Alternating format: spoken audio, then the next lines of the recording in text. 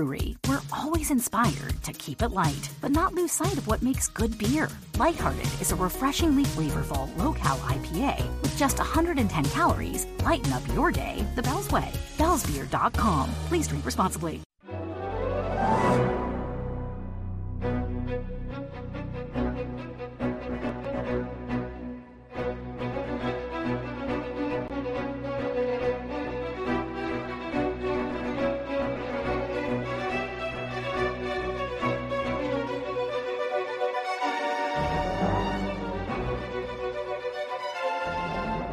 Thanks so much for joining me today. We are going to dive into the conversation in a moment. First, I wanted to remind you that the show notes and links mentioned on this podcast are on my website at lizacivicmarketing.com. That's Liza with a Z and Civic with an S. So, okay, let's get started. Good morning, magicians. Hope everyone is well. I've got Rocky Lalvani with me today. And we're going to be talking to him about Profit First and a lot of good information. So, Rocky, why don't you start us off telling us a little bit about you, how you came to be doing what you're doing, and about your business. So what I do now is I help business owners with their financials. I make sure that they are always profitable. I had a big aha moment a couple of years ago. I just assumed that business owners understood the business of business, that they knew their financials, that they understood what was going on. And I came to learn that most business owners aren't looking at their financials at all. And I'm like, how do you run a business without doing this? And then I realized they went into business to do what they loved. They didn't go in business to be accountants. And so it made sense why this was such a struggle for them. These are my natural talents. So back when I was in high school, which was a different, decade, generation, I don't know what the right word is. We won't say. I was probably the same one. Personal computers were just coming to be. And there was a new program called VisiCalc, which was the first electronic spreadsheet. Mm-hmm. And I was teaching accountants while I was in high school how to go from paper ledger to these electronic spreadsheets. Like my life is run on spreadsheets. That's the way we do everything, whether it's the grocery list or Thanksgiving dinner or the business. Like everything's got a spreadsheet and it just makes life 10x easier. When I look at that, I see numbers. Numbers tell me stories. Stories help me to help people make wiser decisions. I finally realized I had a skill set that had value in. So then I started my business and that's what I do. Of course, I had to market myself and figure out that whole part. Yeah. And that's the part where numbers tell me a story. As I often say with my friends and my clients, I'm not a math person. Math and I are not friends. However, I love the end result of a report. Those numbers are so exciting to me because it's exactly what you just said. You hit the nail on the head. They tell you a story. They tell you where to go next. They tell you what you're doing right and wrong. And I love that about reports. Hate math, love reports, because that's what tells you whether it's your profit or your marketing. And a lot of business owners, just as you said, don't want to focus on that. They would like to outsource that at some point or have someone else do it. But you have to know, one, so you're not getting cheated by anybody. And two, so that you're making the right business decisions. And business owners, as you said, are passionate. So I find that very true. So for your side, what we actually do is we look at number of leads, what's the conversion rate, how many new customers, how many customers did we originally have? So how many of the customers we had do we keep? And then we know our total customer base, how often do they buy? And that gives us the total number of transactions. And then we look at, well, what's an average transaction value? And that tells us our revenue, right? And and a bunch of people just zoned out when you got to transaction, right? A bunch of people just like went, oh God, okay. So what you're saying is so true, because that first half is what I try to tell people. Impressions are not customers. Visitors are not customers until they convert. And when you talk about convert, if people who are listening don't know, that means they actually gave you their name and email. That means they actually bought something. They've converted to being a lead or converted to being a customer. And that is, as Rocky is saying, is where you get your profit. And so the first part is me and the second part is Rocky. So knowing that report, you got to look at your reports. You got to look at your marketing. And I know it's overwhelming, and a good marketing person will put them in layman's terms for you. But this is so important. So important. I'm glad you brought this up. So tell us a little bit about how you get people there when they just zone out the minute you get to transaction. So I don't use words that tell what I do. I talk about their problems. Mm-hmm. And I talk about how I solve their problems. So you said people zone out. It's worse than zone out. And I know, so you're a creative, right? Would that be appropriate? I'm a creative as marketing. And as I often say, my not so secret identity is also amateur artist. So yeah, usually artists, it's like herding cats with these things. I have a slightly more business mind. Right. That's fine. And so I always say creatives and money are like oil and water. They just don't go together. So I talk in those words to say that's the problem that I solve. I help creatives or people who are like that figure out their financials in a way that they can understand. Because most creatives, if you say, hey, let's go look at your financials, they'll be like, can I go cry and curl up in a ball? Right? See, you're laughing because you know it's true. It's true. It's funny because it's true. And it was what I used to do all the time. And it's still a struggle for me. But I do it. I look at it because if you don't, oh, what a pile of mess you get if you don't look at that. And so what I do is I offload that for people, and I will look at it and I will tell you what's going on. And then I'll ask you questions so that you can make wiser decisions without ever having to look at numbers. And there's the magic I promised you. You never have to look at numbers. I'm just kidding. Yeah, it's true. Well, you see the book back there, Accounting for the Number Phobic. We talk in your language. Oh my gosh, send me a copy of that. Number phobic. Oh my goodness.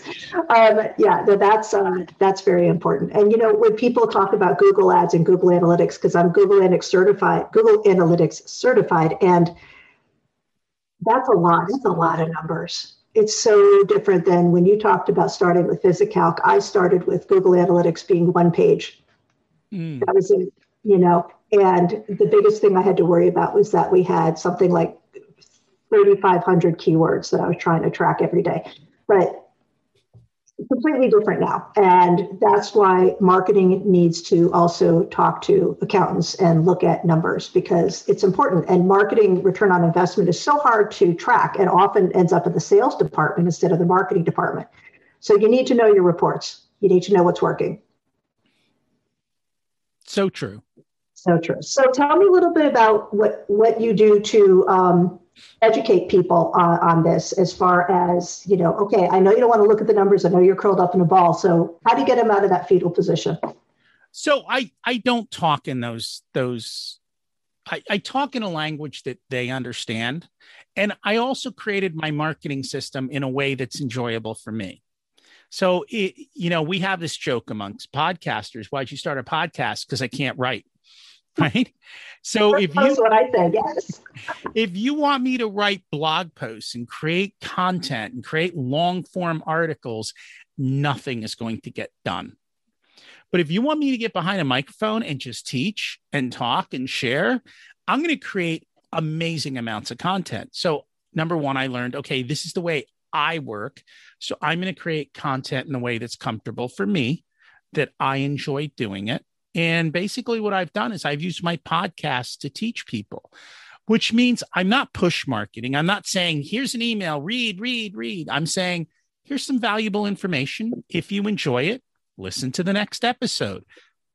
Go check out my information. And generally what will happen is people will listen to me for 6, 9, 12 months. And then one day they show up on my calendar. And they're ready to do business because they know, like, and trust me. They feel like I'm their friend because I've been in their ears forever. I have no idea who they are, though, which is kind of scary. They're like, we know all about you and your family and the this and the that and your little quirks. And I'm like, who are you? But it works. Yes, it does. And it's when you're constantly in their ear, it's like being an actor in a show where they're in their living room. People think they feel like they know you. And I like that. That means that something is working. I always joke, very similar, because I can write. I write blog posts and long form content and copy all week. So asking me to write another blog post about me, I would rather talk. Let me just brain dump on you in the podcast, dude. It's fine. So that's very similar. And I think you're right that people don't need to blog if they can podcast. It's a lot easier to do. And everyone should be starting a podcast for your company. Hate to break it to you guys.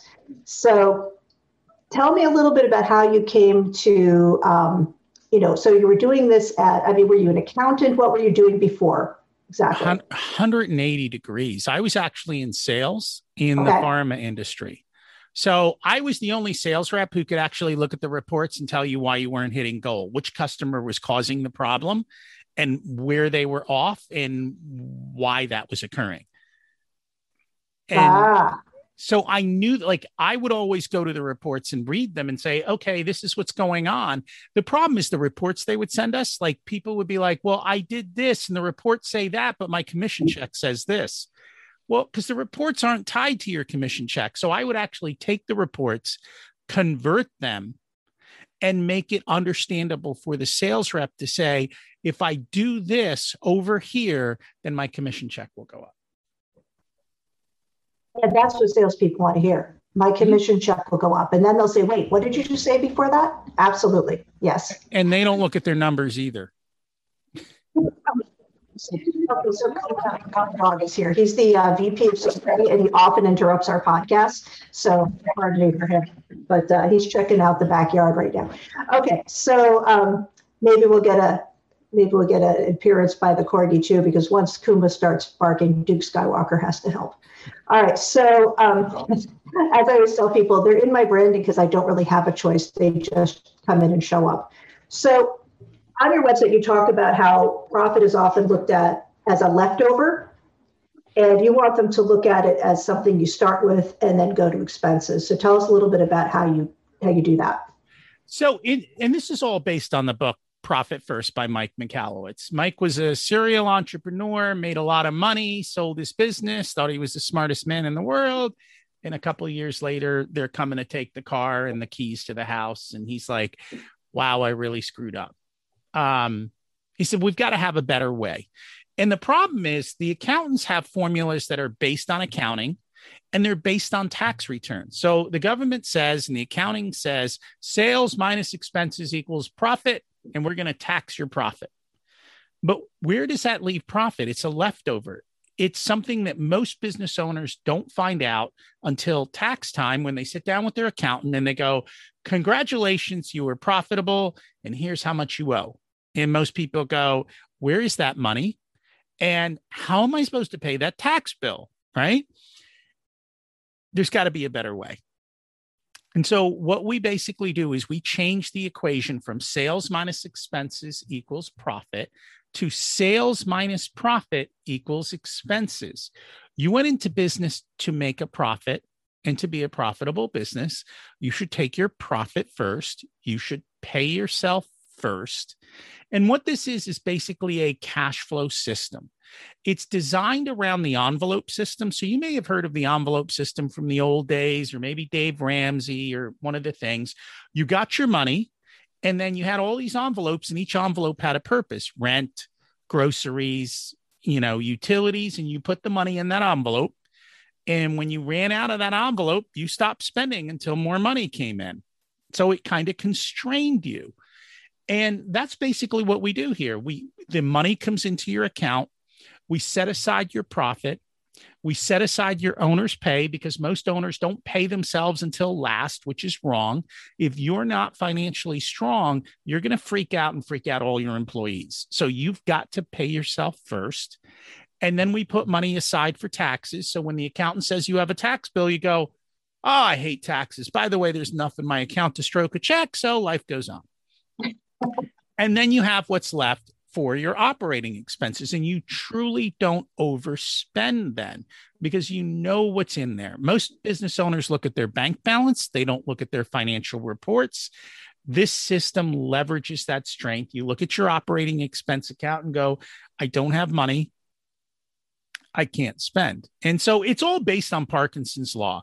Parkinson's law says we will use up all the resources in our business, whether it's time and money. So somebody comes to you and says, I want to start a marketing program. Your question is, well, what's your budget? And how long till you need this result delivered? They tell you, well, my budget's 100,000 and I want to start in 3 months. I guarantee you, you will spend 100,000 and it will start in 3 months. If you come to someone and say, hey, my budget's 10 grand and I need something out next week, they will find a way to do it for 10 grand and be out next week. So the second part of this rule is the 80-20 rule, which everyone knows. 20% of your results, 20% of what you do produces 80% of your results, which means 40% of what you do produces 96% of your results, which means 60% of what you do is basically worthless. So let's stop wasting our time and money on worthless, putting out fires and running around like chickens with our heads cut off. And let's focus on what's important.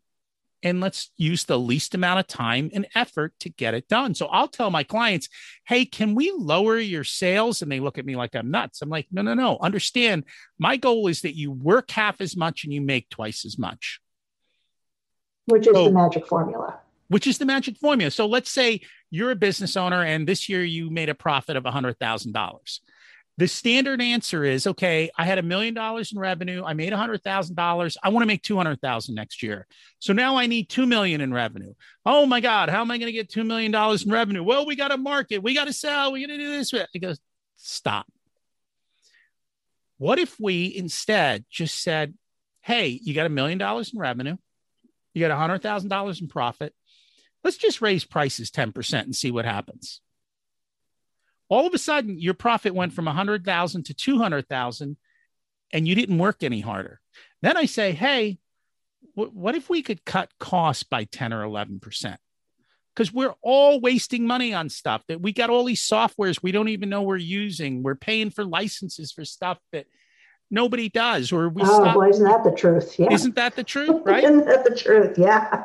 All you got to do is go through all your bills, cut your spending by 10, 11%. And what did we just do?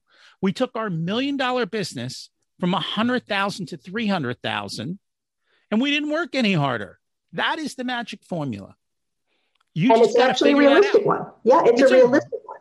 It's a realistic formula because most business owners are afraid to raise prices. All you got to do is say, hey, we are providing all this value. Look at the return we did with your marketing. We think that's worth another 10%. And if you're doing it right, business owners are, well, it's actually worth 20% more. So I'm happy going to pay you 10%. And if you pay attention to where your money is flowing and just stop wasting it, you'll be able to do that. And that's essentially what I help people do. And you can do it yourself. You don't need me. No, we don't need you, but we'd like to, have you there to remind us anyway, right? Because that's important, because we forget, we get off that path of, we get all gung-ho and say, we're going to go look for everything. But as business owners, that seems like such a time suck. That seems like something we don't want to put a lot of time into because we're are already, as you said, in panic mode if we're not doing that. So if we're constantly in panic mode and we're constantly putting out fires, and it's something I've seen in small businesses I've worked in, if you're reactive, not proactive, it's very hard to shift to proactive because you're already trying to fix the problems and saying, well, I'm going to stop for a little while and shift. It's just something you can't even imagine doing. And what you're saying is as simple as, how do you lose weight? Eat less, work out more. What? I can't do that. So it's as simple as that. We have the magic formula. We believe eat more and lose weight. Is there ice cream involved? Because I'm on board then. Yes. Yeah. Ice cream. Of course you can eat ice cream and lose weight. You just have to know how to sequence everything. So it's like baking a cake, right? There's a recipe for baking a cake. What if I took all the ingredients for baking a cake and I did them out of order? What would you end up with? Like, let's say I took the egg and I cracked it and I put it in there and then I covered it with frosting and then I baked it. And then I took it out and threw some flour and water in there. That wouldn't be a good cake. You had absolutely not everything right, all the perfect ingredients, but you screwed up the order.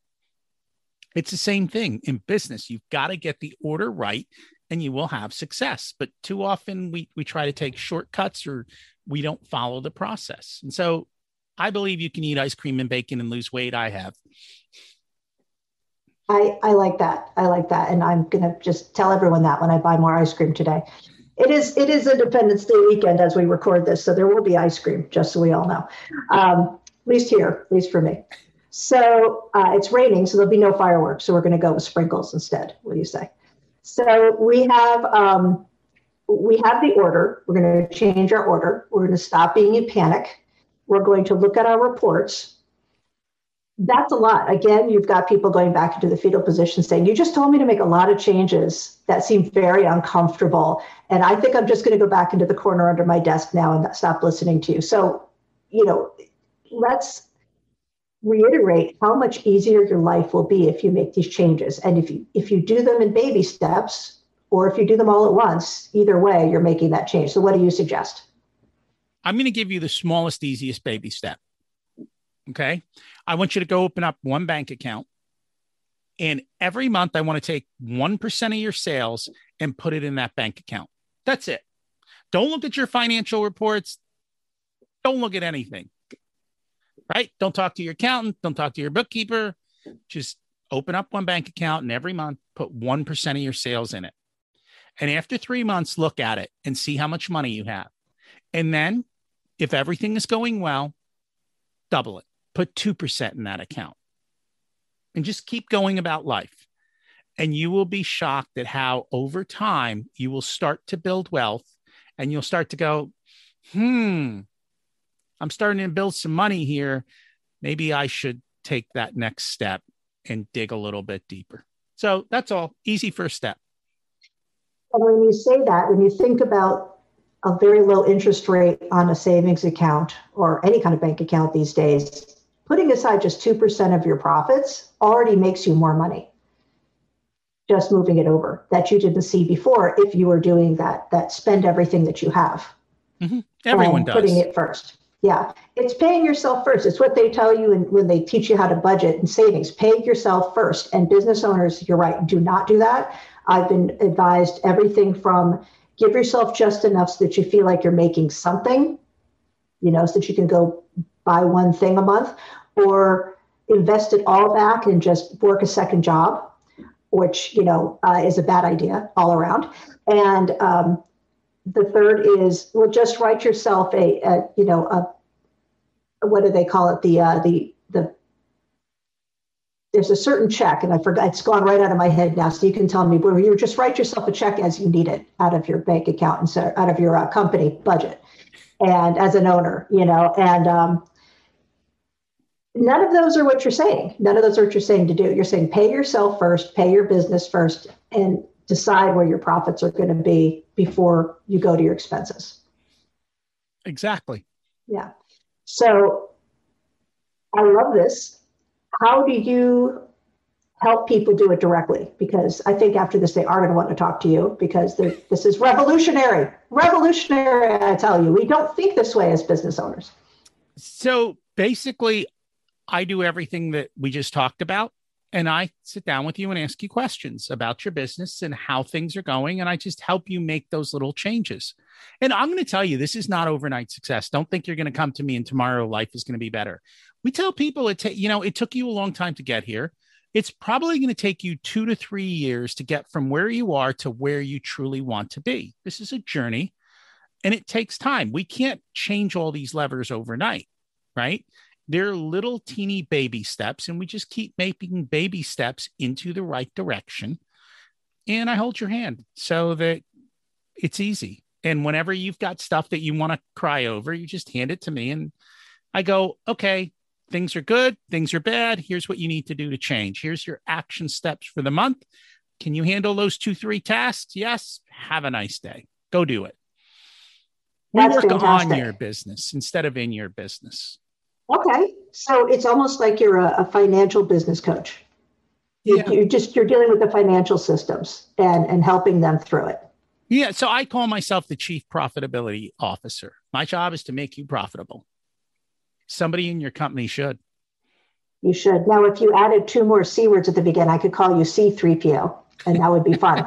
But that's just because I'm a geek. So I think that is a wonderful way to look at it because it's not scary. It's not scary anymore. And it sounds like you hold somebody's hand and then they're like, okay, fly, be free, little bird. You understand now how to handle your money and not be afraid of it, not Correct. Be worried and panicked about it. And if you think about it, your accountant doesn't do this because your accountant's all about compliance, right? They're not sitting there. That's wonderful. But who's sitting there saying to you, hey, did you know if you make these couple of changes, you can increase your profit margin by 12%? Or you can make more money. And that's not what they do, unfortunately. They're more about doing your tax return. And your bookkeeper is just making sure everything's in the right place so that the accountant doesn't yell at you. But who's helping you grow and be profitable? I love that. That is fantastic. You were the financial therapist, and I think a lot of us need that. A lot of us were raised not to talk about money, not to think about money, not to worry about money. A lot of different wrong ways of thinking about money. So this is wonderful information. I have really enjoyed this conversation. Anything you want to leave us with? You want to tell us how to find you? So the first thing I want to leave you with is if you enjoyed this podcast, would you please go rate it for Lisa and give her some love? It's a lonely world in podcasting. We don't hear from you. So it will help the show get out and help more people. So number one, if you can do that. As for me, if you'd like to find me, my main website is profitcomesfirst.com. If you go to profitcomesfirst.com, if you want to check out the book before you buy it, I'll give you 2 free chapters along with some tools. If you prefer to listen like you're listening now, check out my podcast, Profit Answer Man. You can find the links there. And if you want to chat with me, get on my calendar.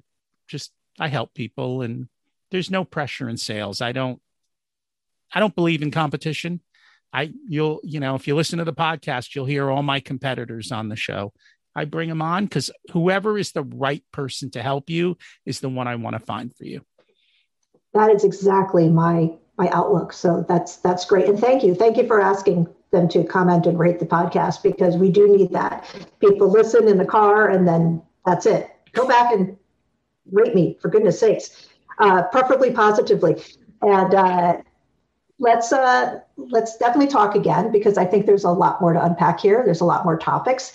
And I really appreciate it. Thank you so much. And go listen to his podcast and go check out profitcomesfirst.com and stop being afraid of your money.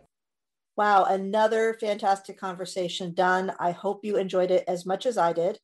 Don't forget that all the links mentioned will be in the show notes at LizaCivicMarketing.com. And while you're there, if you're a business owner whose marketing is on life support, check out the Your Virtual Marketing Department offer and take the Marketing Health Report quiz for free. For less than the cost of a full-time hire, we can take your marketing from frustrating to lead generating with an entire marketing team. So check that out, and I'll see you next time. You've been listening to Marketing Myths and Magic, part of the Exvadio Podcast Network.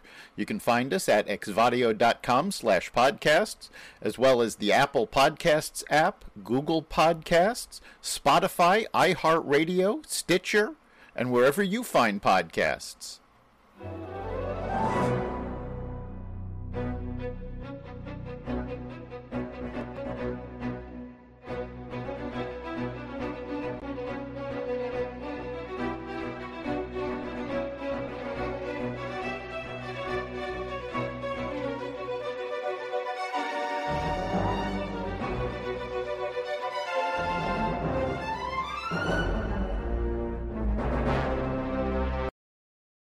With MailChimp, you get a whole lot more than a URL. You get an all-in-one marketing platform to help drive sales. That means you can connect your data to make more informed, smarter decisions. And you get powerful automation tools like our Customer Journey Builder to ensure you never miss an opportunity to turn shoppers into loyal customers. So if you're ready to integrate your marketing and boost sales, get started today at MailChimp.com/smartmarketing. MailChimp, built for growing businesses.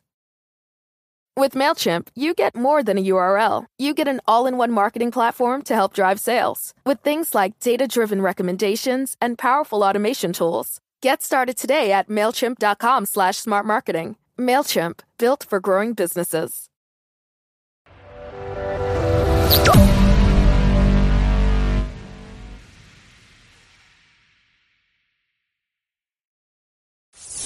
Follow us on Facebook, Twitter, and Instagram.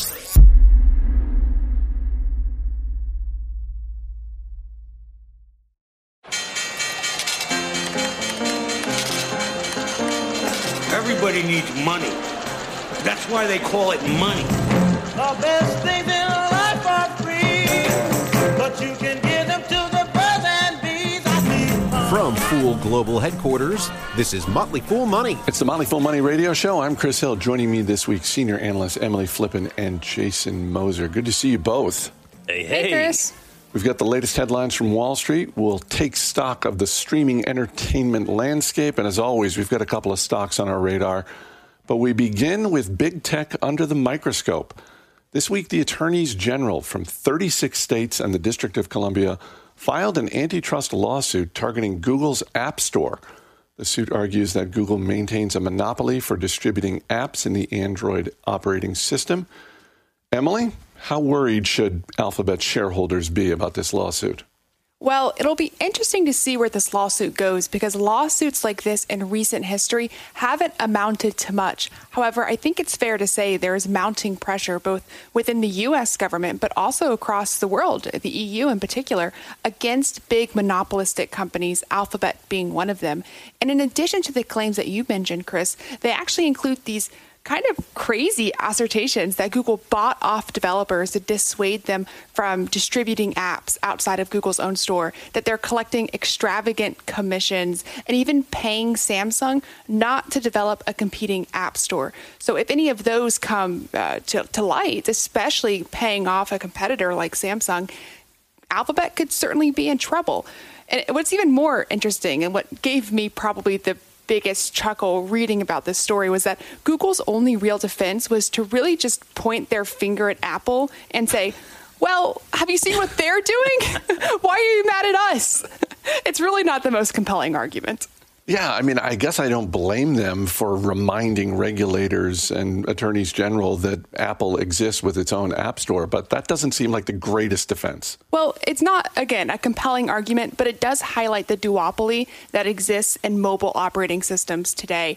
If I was a shareholder in Alphabet, and I am somebody who owns an index fund, so I am effectively a shareholder in Alphabet, I wouldn't be sweating too much. This is a big business. If they have to change their policies, if they have to spin off different divisions long term, I'm not sure it makes a big difference, especially for index fund holders. Wells Fargo announced it is shutting down personal lines of credit, which is one of the bank's most popular consumer lending products. The credit lines had been pitched as a way for customers to consolidate higher interest credit card debt or pay for home renovations. Jason, Wells Fargo is not saying how many customers this move will affect, but it's clear already that some of them are not happy about this. Yeah, I mean, I think that's probably the biggest risk here. Honestly, it's the headline and the messaging risk. And it is something they need to message this the right way. And unfortunately, it feels like they're already failing. And given where Wells Fargo has been over the past several years, that just is really that's not good, Chris. But I mean, to your point, I mean, this is part of the consumer banking and lending division. Now, if you look at all of the different facets of Wells Fargo's business, I mean, the personal lending represented $594 million in revenue in 2020. That was actually down from $652 million in 2019. And this is all in the context of a company that generated a little bit more than $58 billion in revenue in 2020. So the bottom line is this really isn't a big part of the business, right? It's like 1% of the business. But it is something where they feel like perhaps they can get their customers into a better product while maybe eliminating some of the excess risk that Wells Fargo continues to take on as they try to sort of reshape this business and get their lending portfolio back in order here. It does feel like regulators are going to give them a little bit more room to work with the business, and that's good. But I think the biggest risk here again is headline risk, and ultimately it is this credit score problem. And you know, they talk about the fact that customers may witness, a ding to their credit score because of this. And if you're a customer, right, if you're a customer of Wells Fargo and you're getting this message and they're saying, hey, through no fault of your own, your credit score may be hurt through this move. I mean, as a customer, that really seems very unfair. It seems like it could be done a little bit differently. So I think they may need to backtrack and figure out exactly how to communicate this and figure out a way to get around this credit score thing, because certainly if I were an account holder and I'm not, I would be very frustrated with that, because we're taught to protect our credit scores as one of the most valuable assets when we become adults. They open up a lot of windows of opportunity. So for me, I understand the move, but they really need to focus on messaging this the right way. Last week, Didi, the Chinese ride-hailing app, went public. And this week, shares of Didi fell more than 25% after the Chinese government announced that new users would not be able to download the app while the government conducts a cybersecurity review of Didi. Emily, how should investors feel about this? Because part of me looks at this story and thinks, you know what? That's kind of the cost of doing business in China. It's actually multifaceted. There's an aspect of this that you're exactly right on, Chris, right? It's the cost of doing business in China. If you're a Chinese company raising money abroad, there's always been a power struggle between the Chinese government and its increasingly important and independent and powerful businesses and entrepreneurs. That doesn't just apply to Didi. We've seen that happen with numerous businesses, not only over the course of last year, but looking back 5 years. One comes to mind is Ant's failed IPO. Jack Ma, even recently, a merger blocking between two live streaming platforms. But in Didi's case, though, and part of the reason why I think Didi was damaged so much by the news is that it's actually a bit more complicated than just this power struggle. Didi's a transportation and data business company at heart, and the Chinese government has always outlined transportation as critical public infrastructure. And before Didi's IPO, the government actually suggested that they delay the public offering because they were afraid that listing in the United States would give U.S. regulators, and thus the U.S. government, access to sensitive information that the business has on Chinese citizens. And it's only after Didi didn't take that advice, listed themselves on the U.S. markets, that the government decided to conduct this security review. So it's important to think about that both with all of the Chinese holdings that listeners may have, but also with Didi in particular and the critical infrastructure that the Chinese government sees in some of these businesses. Also seems like a lesson for other Chinese companies that are thinking about going public over the next few years, that maybe when the government comes knocking on your door and says, you might want to delay your IPO, maybe take that advice. No kidding. You don't want to be in a power struggle with the Chinese government, that's for sure. Christmas came early for shareholders of Stamps.com. On Friday, private equity firm Thoma Bravo announced it is buying Stamps.com for about $6 billion in cash. The buyout price is $330 a share, Jason, which is nearly 70% higher than where Stamps.com closed the day before. Was anyone else, I mean, I'm happy for the shareholders of Stamps.com, but was anyone else bidding against this private equity firm? That is a massive, massive premium. And it is worth noting there is a 40-day go shop period that would expire a little bit past the middle of August.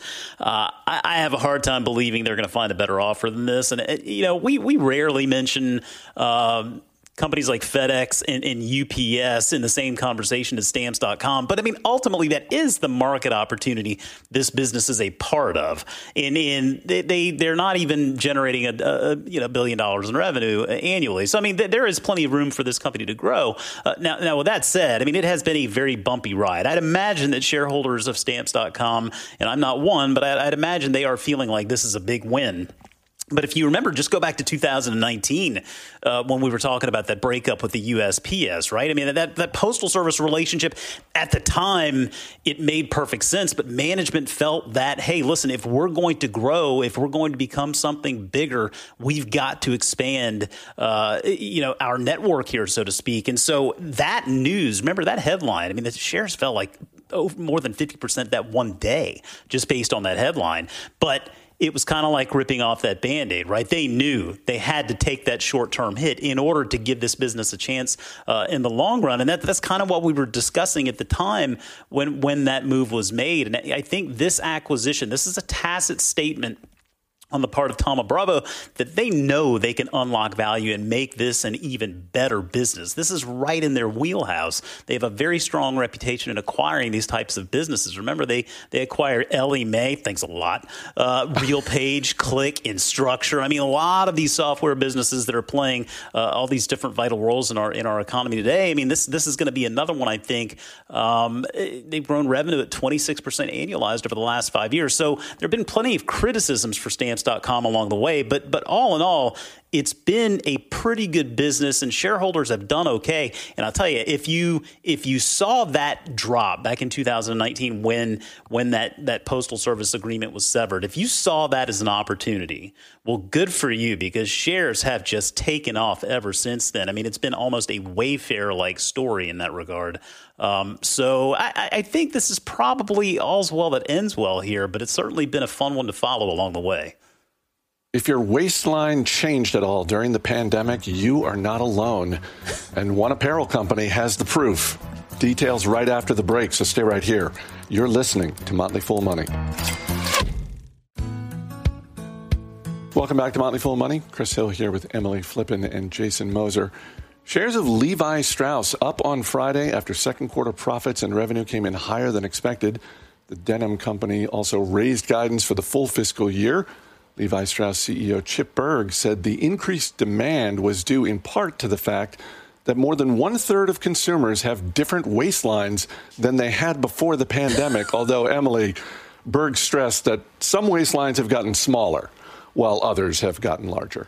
Well, I'm not one of those collection of people for which mine has gotten smaller, and I'm not quite ready to be putting jeans back on again. But it seems like a lot of people out there are. In addition to those 35% of consumers who have changed, let's say, their waist size over the last year, they're also selling totally different styles of jeans.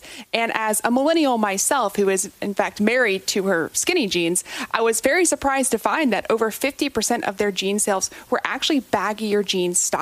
So these are loose, wide leg, or flare jeans. So there's been a change in style over the past year, 2 year, 3 years as well. That's now showing up in Levi's results. But even with this, revenue is still 3% lower than it was over the same time in 2019. So they still haven't quite picked up the momentum they had heading into the pandemic. But the good news is that 92% of their retail stores are now back opened across the world, and they're able to sell higher margin, full-priced items in those stores more than they are online. Do you get the sense that they are doing an effective job of balancing something that every retailer struggles with, which is the in-store experience versus building up that digital sales?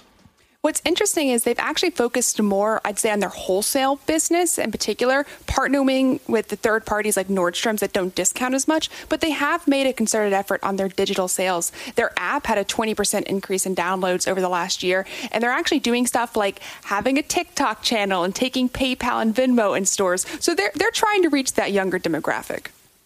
Philip Morris announced it's buying Vectura Group for $1.2 billion in cash.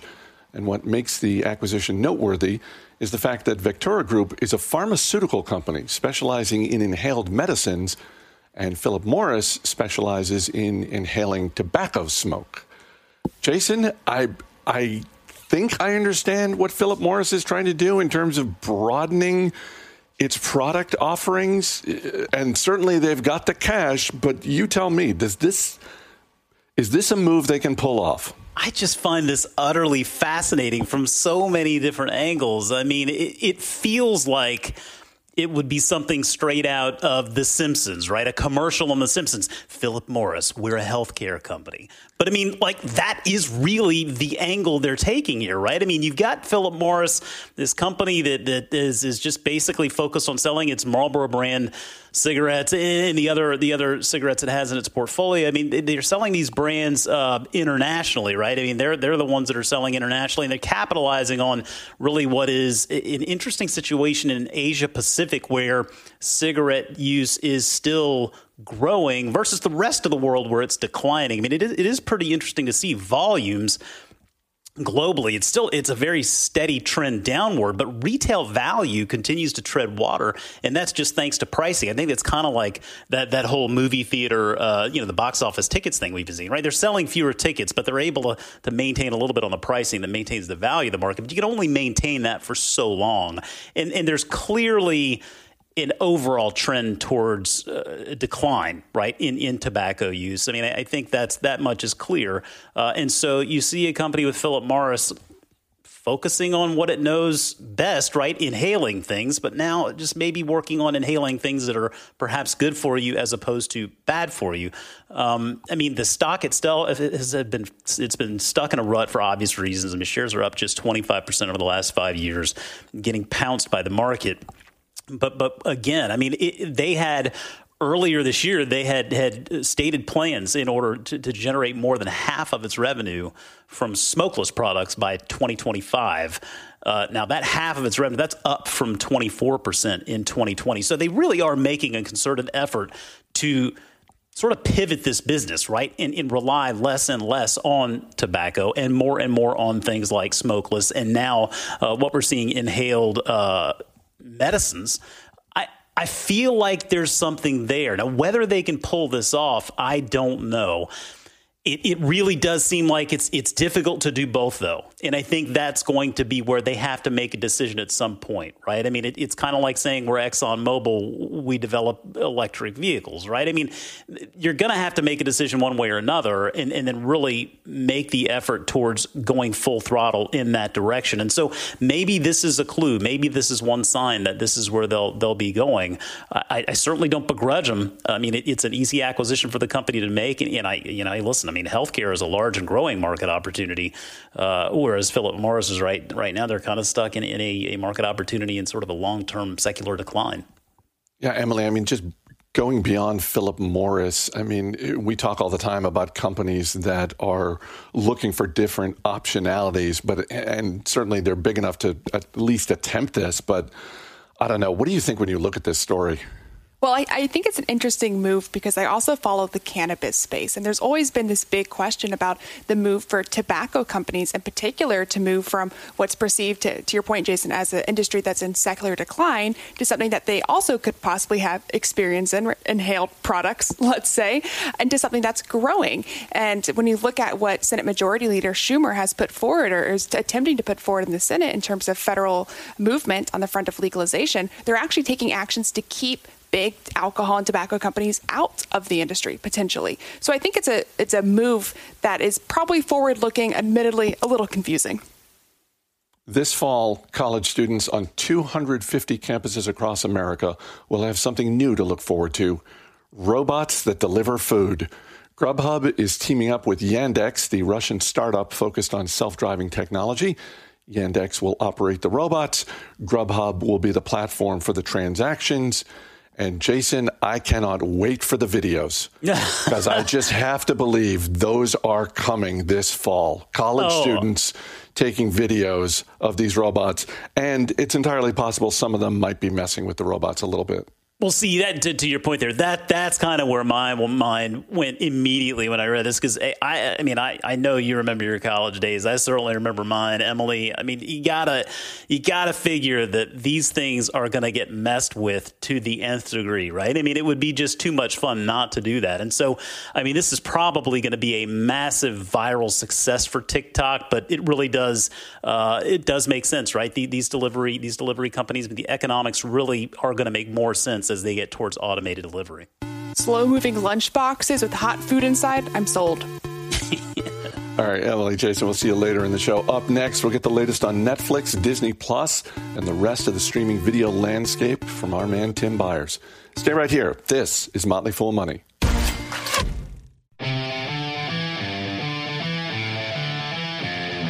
Welcome back to Motley Fool Money. I'm Chris Hill. Tim Byers is a senior analyst covering media, entertainment, and a host of other industries for the Motley Fool. He joins me now from Colorado. Thanks for being here. Thanks for having me, man. Good to see you. Good to see you. Let's start with the streaming landscape, because it certainly has been one of the biggest stories of the pandemic.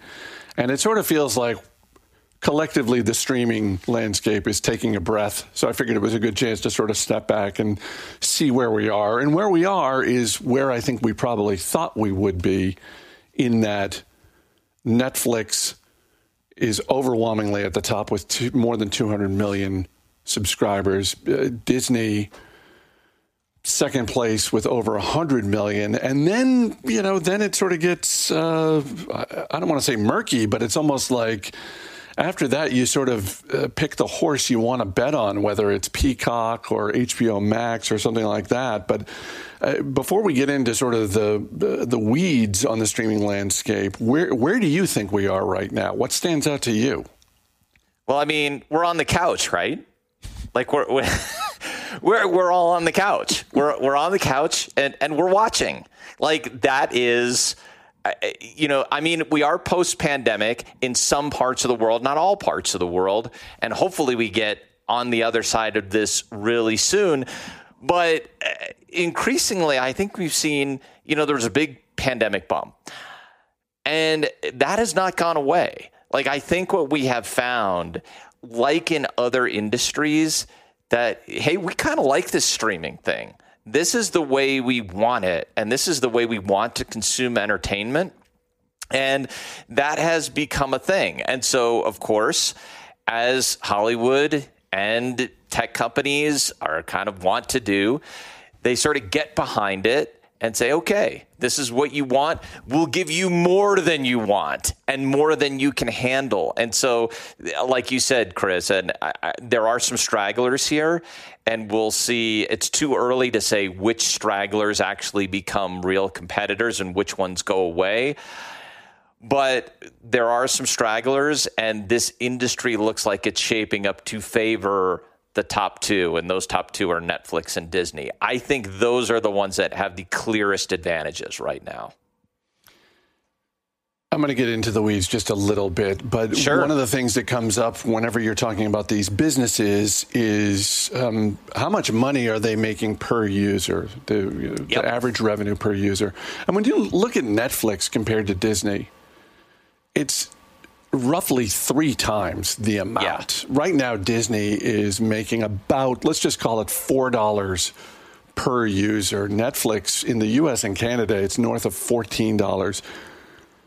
How do you think about that? Because one way to look at that is, boy, Disney has a lot of room to bump up that price incrementally on a more frequent basis than Netflix does. The other way to look at it is to take it at face value and say, boy, hats off to Netflix for making so much more money per user. Yep.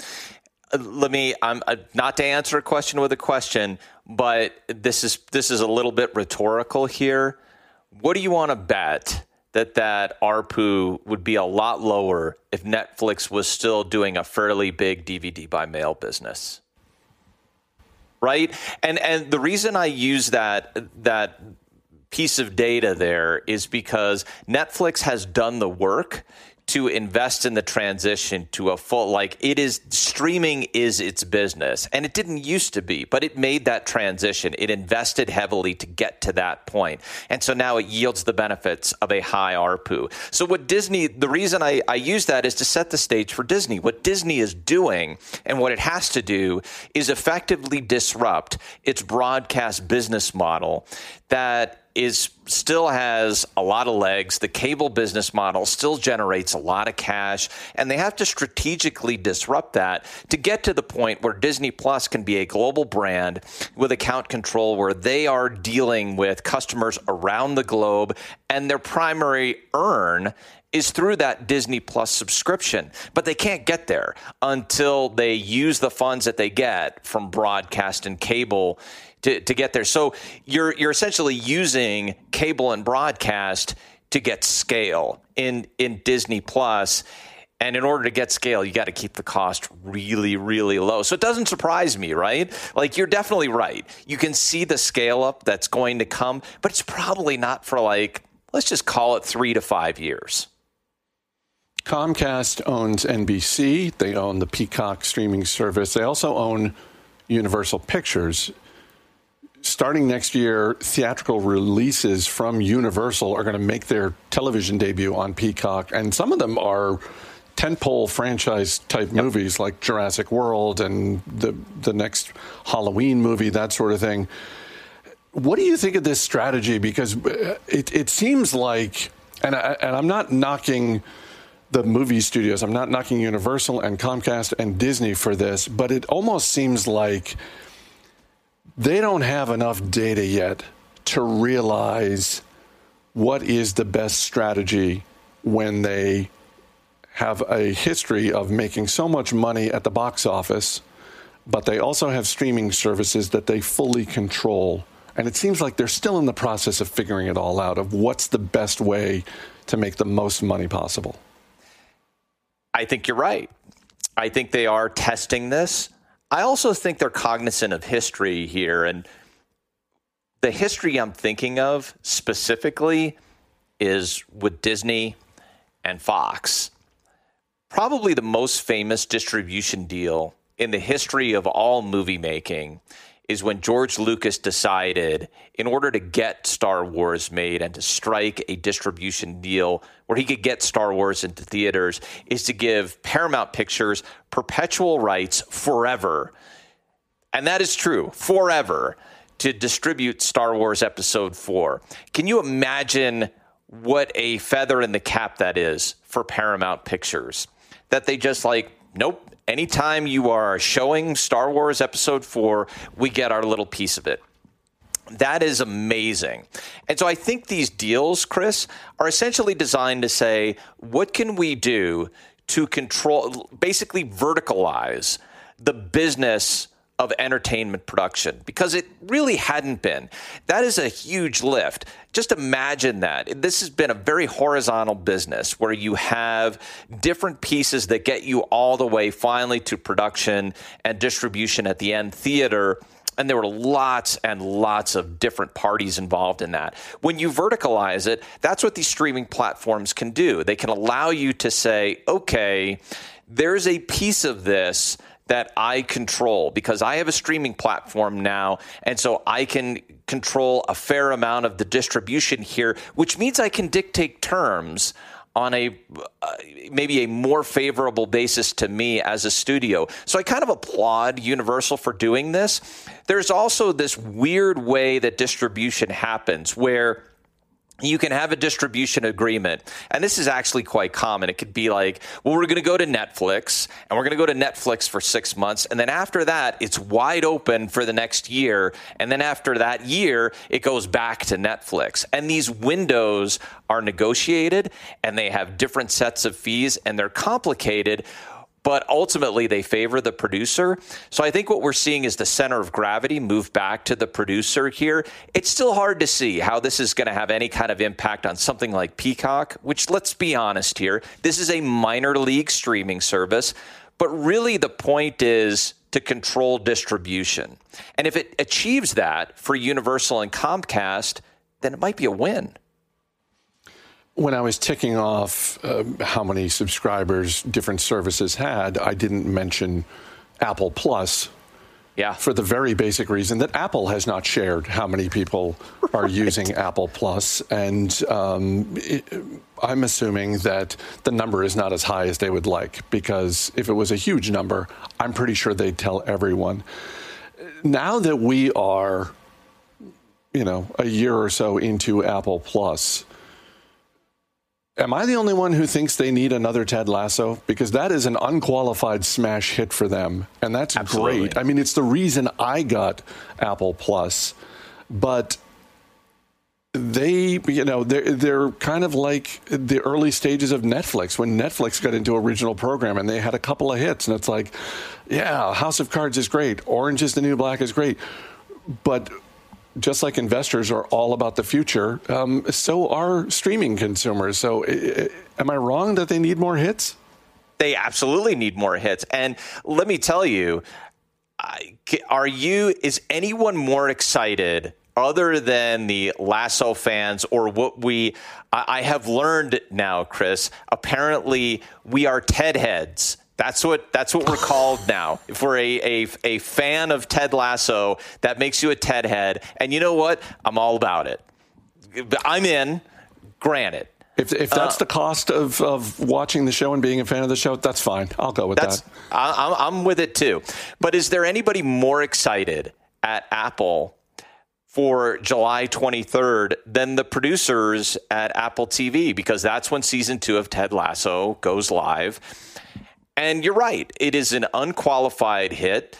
It's an amazing show. It's got tons of fans. There's tons of buzz about it. It's something that Apple TV has not experienced with any other show that it's had. It's the closest thing to a Netflix-style hit that Apple has been able to muster up to this point. So you do have to wonder what Apple is going to do in terms of funding its future slate and how it gets a considerable amount of programming into its funnel. Because what Apple's not done that others have, the major difference between, say, like a Netflix and an Apple TV, is Apple tends to make tentpole programming, or what they proclaim as tentpole programming, instead of lots of programming. Instead of lots of little bets, they've made some very big bets, and some very big bets that have flopped.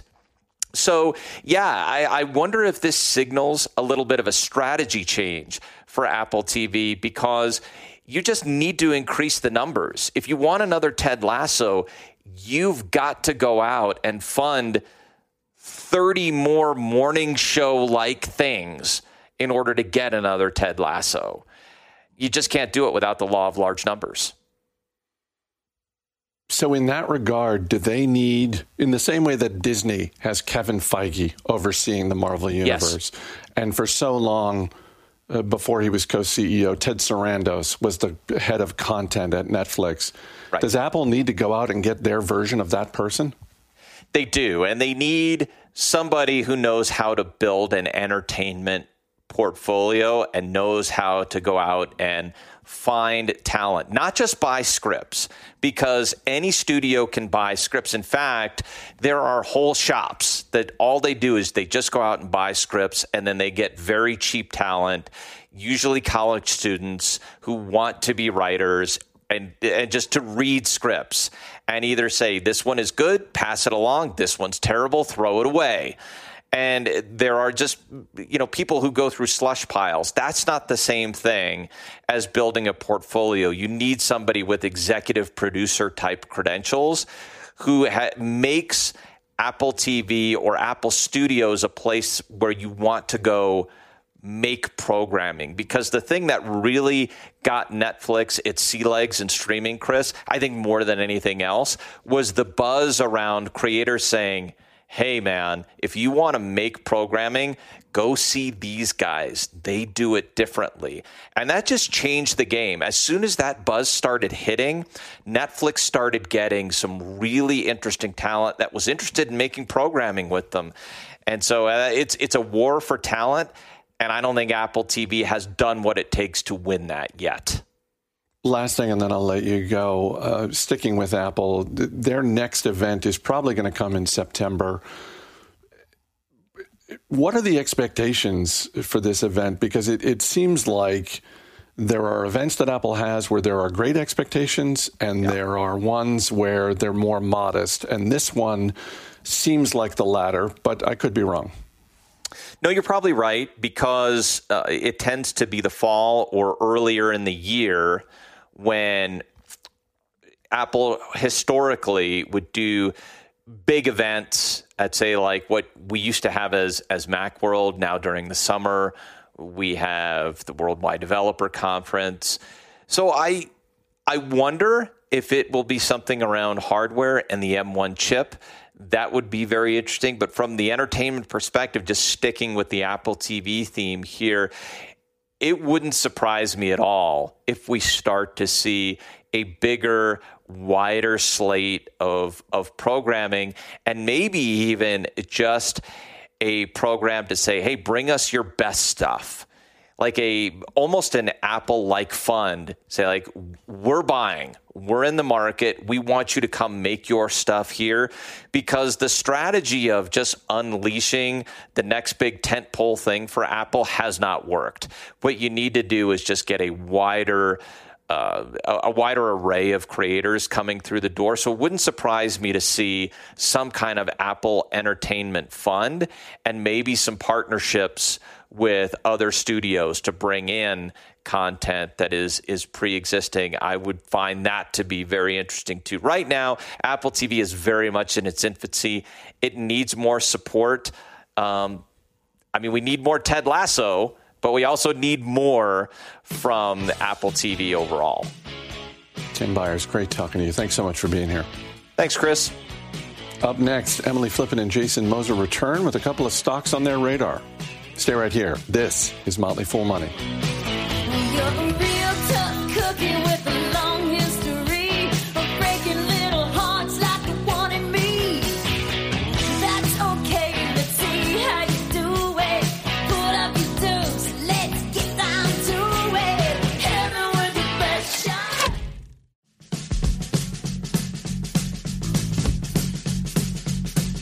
As always, people on the program may have interest in the stocks they talk about, and the Motley Fool may have formal recommendations for or against, so don't buy or sell stocks based solely on what you hear. Welcome back to Motley Fool Money. Chris Hill here once again with Jason Moser and Emily Flippen.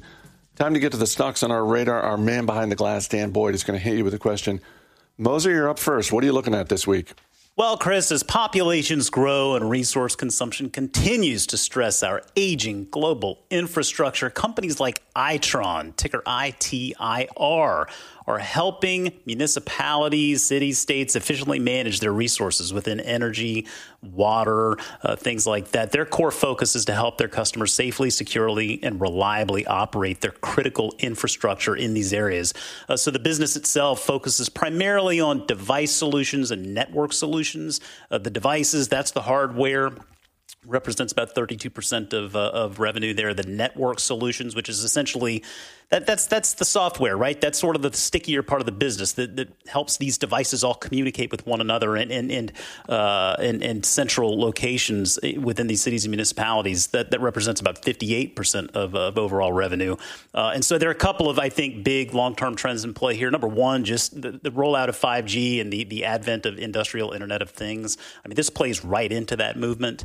And then also, let's not forget, I mean, we're watching a lot of back and forth on this infrastructure bill, right? There are going to be a lot of dollars here invested in our domestic infrastructure over the next several years, regardless, what the politicians ultimately come up with. So I think that this is a company that stands to benefit from both long-term trends there. One I'll be keeping an eye on. Dan, question about Itron? Absolutely, Chris. Do we know how they came up with their name? Because the word Itron does not scream to me at all municipal water management. No, I don't know that history, and I agree with you, Dan, because the first time I ever saw this company and the name, it immediately made me think of just like an Atari game from when I was growing up. But I can look into that for you.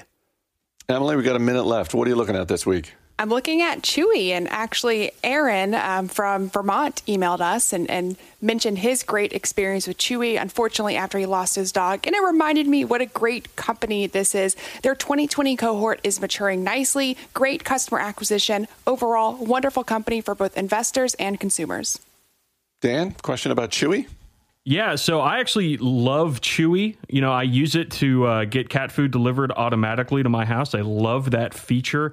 Chewy, I mean, it's a large company. It's got a lot of stuff going on, but it seems ripe to be the kind of company that's going to get purchased, Emily. Is that going to happen anytime soon? It is never going to happen. If this company is purchased, my heart will break. They have carved out their own niche. They have so much optionality still left in their platform, so I hope that never happens.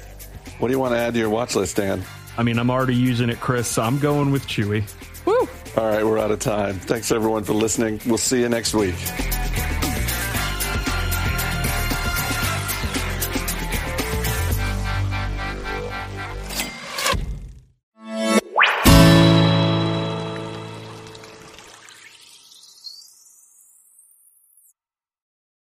Download our app in iTunes and the Google Play Store. With MailChimp, you get more than a URL. You get an all-in-one marketing platform to help drive sales with things like data-driven recommendations and powerful automation tools. Get started today at MailChimp.com/smartmarketing. MailChimp, built for growing businesses. With MailChimp, you get more than a URL. You get an all-in-one marketing platform to help drive sales with things like data-driven recommendations and powerful automation tools. Get started today at MailChimp.com/smartmarketing. MailChimp, built for growing businesses. Hey everybody, welcome back to the Thinking Crypto channel. I hope you're doing well. I have some very big news to share with you all. We're seeing a lot of bullish news these days, a lot of institutions coming in. And a common question folks may ask is, hey, why isn't the price moving with this bullish news? Well, you have to understand market cycles, what we talk about all the time. There's going to be points of overbought and oversold and correction and consolidation phases. That's just how it is with markets, right? You have to understand market psychology. The charts tell the human emotions and psyche. And sometimes after you've had a very strong bull run up, you need that correction phase to kind of cool off a bit before we go further. So we're going to get into all of that, but some of the big items I want to cover with you guys is Bank of America has launched a crypto research team. We have Neobank, a fintech firm that is jumping into crypto. We also have a hydroelectric plant that is only able to survive because they're mining Bitcoin. This is big because when you think about the thousands of mining plants, or I should say not mining plants, but energy companies and whether it be nuclear or hydroelectric or whatever it may be, there's a lot of them and they would certainly want to do the same. We're also going to talk about an investment firm that has bought a significant amount of crypto. We also have another senator, another politician who has bought crypto. So we're going to go through all of that. Before we get to it, please go ahead and hit that thumbs up button, leave a comment below, and hit the subscribe button if you're new here. It helps support the channel and it doesn't cost you anything. Guys, this video is brought to you by OKCoin, which has the lowest fees around. Why pay high fees? Use OKCoin to buy your crypto, link in the description. Please also sign up for my free weekly newsletter, all crypto insights and knowledge, no spam. If you want to learn about the market and the updates, I will be sharing updates through my newsletter. Now, I want to let you guys know about some upcoming interviews that you might be interested in. I will be interviewing Alex Mashinsky next week, and that is definitely confirmed. I'm in the progress of confirming the following interviews. Chris Larson, co-founder of Ripple, Perry-Ann Boring, founder and president of Chamber of Digital Commerce, and Ben Weiss of CoinFlip, which is a crypto ATM company. So you don't want to miss these interviews, so make sure you have the notification bell enabled.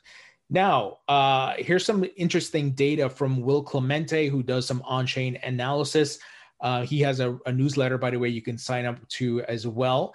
Well, as the price keeps going down and consolidating and moving sideways, we're seeing that the whales, the strong hands, are buying the dip, and the data doesn't lie. So there's a big divergence between price action and the fundamental investor activity right now, and it's growing stronger. So whales are buying. And here's an example. I'll show you this here. In an SEC filing today, First Midwest Bank Trust Division, based in Joliet, Illinois, reported holding 29,498 shares of Grayscale Bitcoin Trust as of June 30th. Previously, it reported 7,693 shares at the end of March. They kept buying. See what's happening here, my friends? And I'm sure a lot of this was accumulated as the price corrected down from 64,000 Bitcoin, that is, right? We are seeing massive accumulation from the whales. And I hope you guys understand what is at play here. Smart money, they're not fazed by this. And they're looking at the macro level charts, which I try to point you guys to. Here's the stock to flow model. And I think this market cycle, and we're using Bitcoin as the benchmark here because Bitcoin moves the market, we're going to double peak like we did in 2013.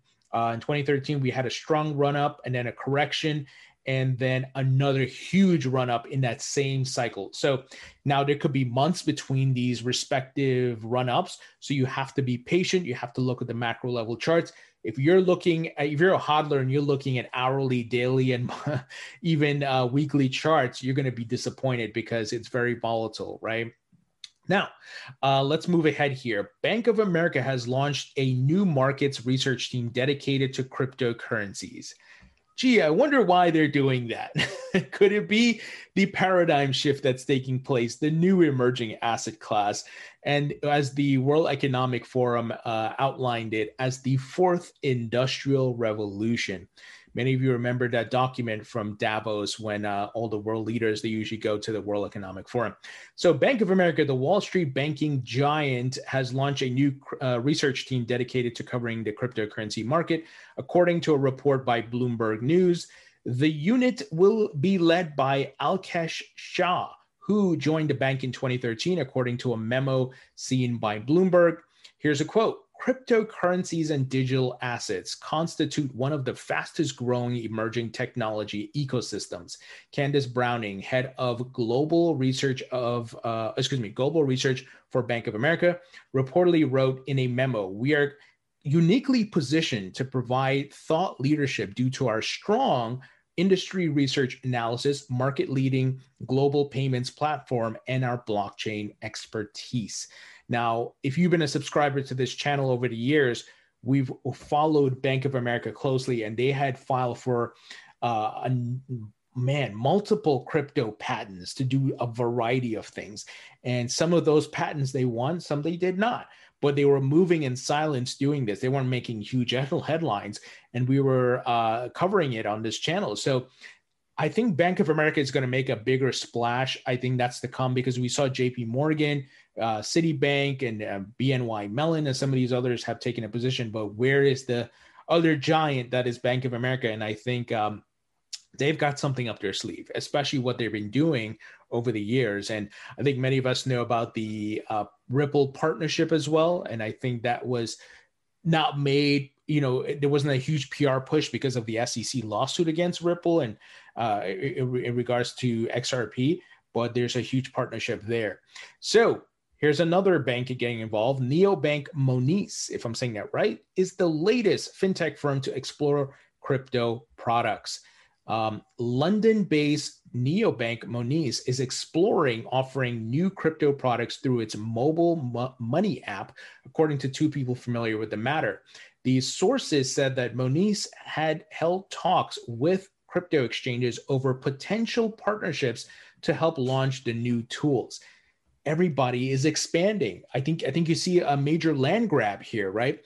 You want to get as big of a share of the market, the biggest share of the pie here, so you can make money. And I think that's what everybody's trying to do. You're seeing mergers, acquisitions, expansions, a lot of funding and raising of cash to do this. And it's very bullish, even when, and this is why you need to hang your hat on these facts, not just the price, because the price doesn't really tell the true story of what's being built. It will eventually, those things are going to dovetail, but market cycles have to play out, and these guys are building regardless of what the price is right now. So, but exact time frame for such a move is unclear, and a spokesperson for Monese said the firm has no immediate plans to launch a crypto product, aka they're working on it, but we're not going to reveal our plans or tell you an exact timeline because we don't want the competitors to move ahead of us. So they're not going to give away everything. Here's a quote. "We've been speaking with almost all payment processors and neobanks. They are all at different stages, so you never know who's serious about adding crypto and who's just doing research," said one executive at a crypto firm.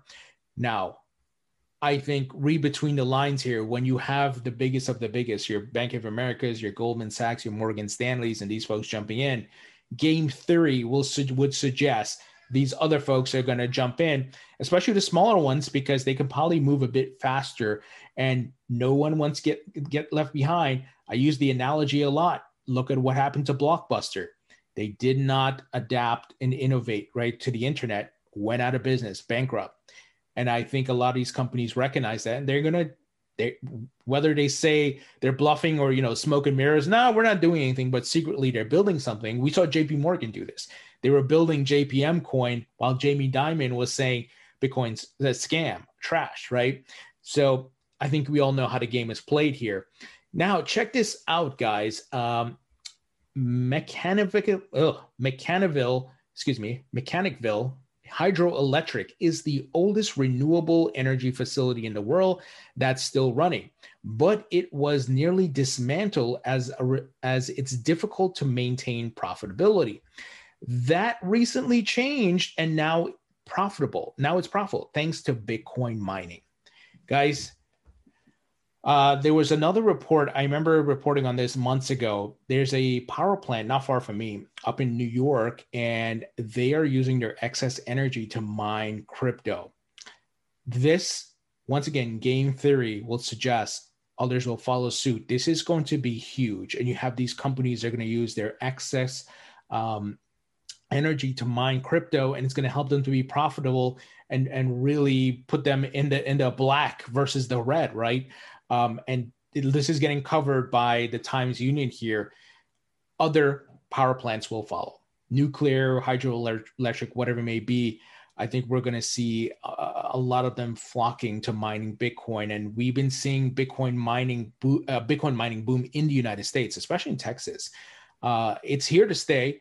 While Bitcoin may not be the fastest, the most efficient, the most scalable, its use case as digital gold and a hedge against inflation cannot be ignored. If you don't understand that, I highly recommend you research how gold and other precious metals have served as a hedge historically, and then you will get that use case. That's why you see big companies, corporates, and hedge funds and all these folks are buying Bitcoin. Now, Bitcoin's not the only crypto they're buying. They're investing in altcoins as well, but Bitcoin is usually what they lead with. And I know there's a lot of tribalism in the market, and people really just maybe call out Bitcoin's flaws, but they're not calling out the pros of why it still exists, right? And what's happening. So you really have to understand monetary policy. And I don't think a lot of people do, or they would understand Bitcoin and even gold's use case. Now, once again, as I mentioned earlier, you're seeing a lot of fundraising. You're seeing a lot of money coming into the market. Welsh crypto insurer CoinCover lands $9.2 million Series A fundraise. So you have people, all kinds of infrastructure being built around the crypto market as you have in the traditional markets. That's data analytics, research, white glove service, insurance. And insurance is a big part of what's going to help this market to grow. So the startup combines a technology platform with insurance protection underwritten by Lloyd's of London. In event of business or systems failure, customers are covered up to $1 million. I love it. This is so crucial. It's one of the pillars of what's going to help this market to grow.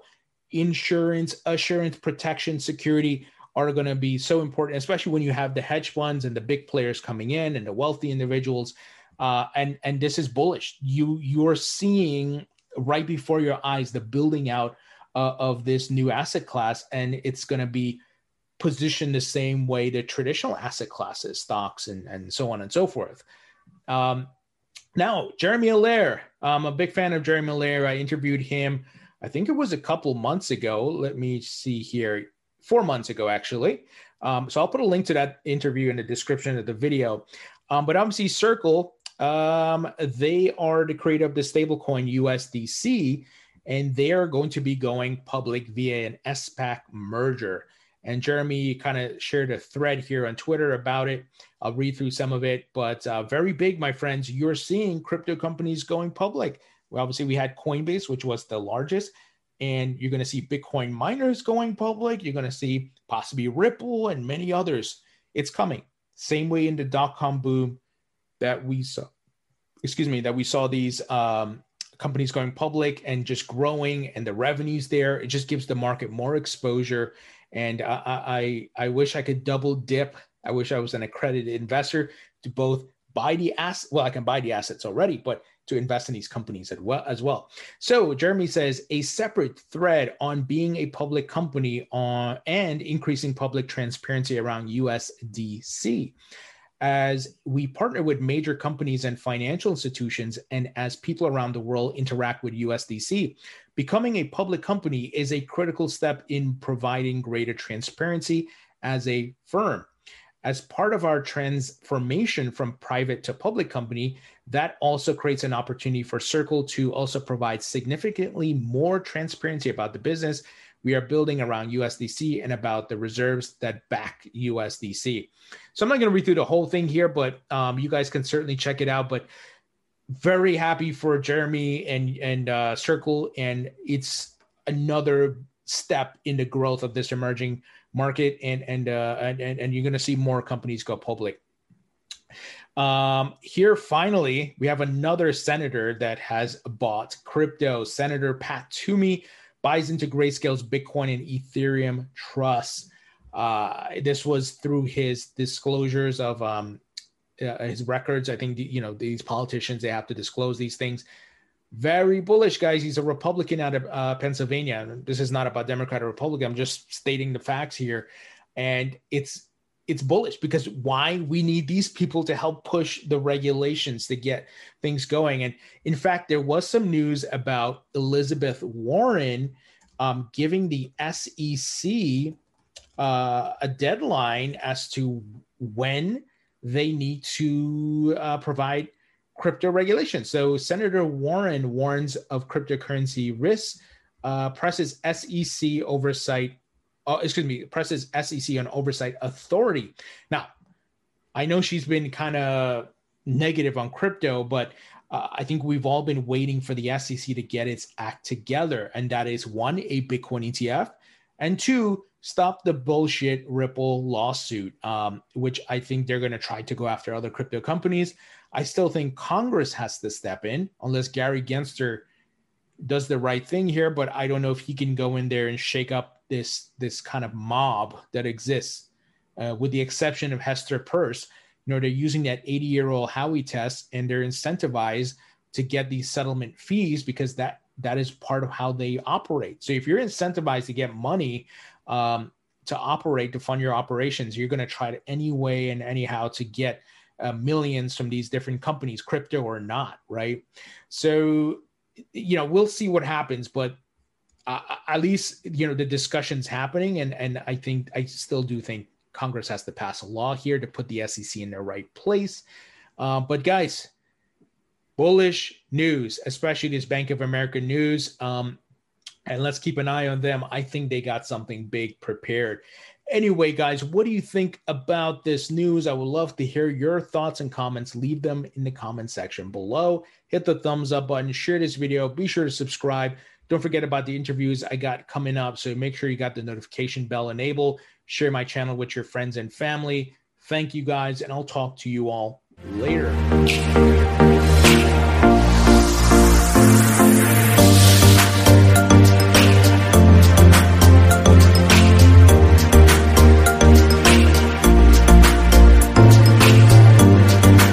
With MailChimp, you get a whole lot more than a URL. You get an all-in-one marketing platform to help drive sales.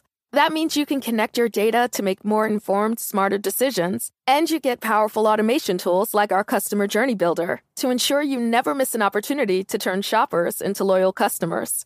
So if you're ready to integrate your marketing and boost sales, get started today at MailChimp.com/smartmarketing. MailChimp, built for growing businesses. With MailChimp, you get more than a URL. You get an all-in-one marketing platform to help drive sales with things like data-driven recommendations and powerful automation tools. Get started today at MailChimp.com/smartmarketing. MailChimp, built for growing businesses.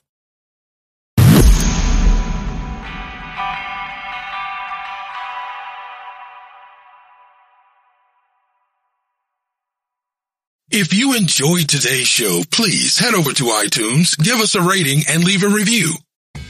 Lots of people are afraid of economics, but no one's afraid of donuts. So it's a signal to everyone that, hey, this is for all of us. The best donuts are the conceptual donuts, and this is the only one that actually turns out to be any good for us. This is Kate Raworth. She's an economist who's invented an economic model that could save the world from disastrous climate change. I have to say, about 5-10 years ago, if I talked about these ideas, somebody said, oh, that's a bit radical. That's a bit left field. This is edgy stuff. The Pope's behind it. David Attenborough's behind it. It's really valuable because it shows that this makes sense for humans on planet Earth. Hello, I'm Anna Jones, and this is Sky News Climate Cast. This week, we're exploring if donuts Yes, donuts could be the answer to climate change. Well, this week, my regular wing woman, Katerina, is still in Bangladesh, but I'm very happy to say that joining me instead is our correspondent, Helen Ann Smith, this week. So hello and a very warm welcome to ClimateCast. Thank you. It's great to be here. And before we get started, what's that you've got there in front of you? So, yes, it might seem like a bit of a gimmick, but I couldn't resist. I have brought with me today a box of donuts, as we're talking about donuts. We are talking about donuts, but before we get stuck into those, perhaps we should explain why we're eating donuts on a podcast. Yeah, I mean, we're eating them really because any excuse, of course, but there is a serious point behind our gimmicky box of donuts. So, as we know, as you discuss regularly on your show and on this podcast, solving climate change obviously has to be a multilateral approach. We've got to change lots of different things about the way we live and the choices that we make. And one of the most important things is making changes to how we spend our money. So that's everything from what we choose to buy, what the government chooses to invest in, and so on and so forth. So one lady, Kate Raworth, we heard her at the top of the podcast there. I know you've spoken to her as well at length, Anna. She's come up with a new model, if you like, to try and give us a slightly different way to think about the economy, to think about the money that we're spending. And conveniently, her new model is shaped like a donut. So easy to remember, hopefully reasonably easy to understand. And her theory is that if we start trying to think of the economy a little bit more like a donut, potentially we can start bringing millions of people out of destitution and also solving some of the biggest social problems in our world, most particularly climate change. So how does it work? Explain that model to me a bit more. So picture a donut, one of those round ones with a hole in the middle. Actually, those aren't the ones I've got here now. I prefer the big fat ones with jam in the middle. But for the sake of this, let's picture the round ones with the hole in the middle. So poorer countries like Bangladesh, who are struggling to provide decent standards of housing and education for their people, they're not using a whole load of natural resources. Imagine that they're in the middle, in that hole in the middle of the donut. And then on the other side of the coin, imagine the bigger, richer nations, places like the US, places like the UK.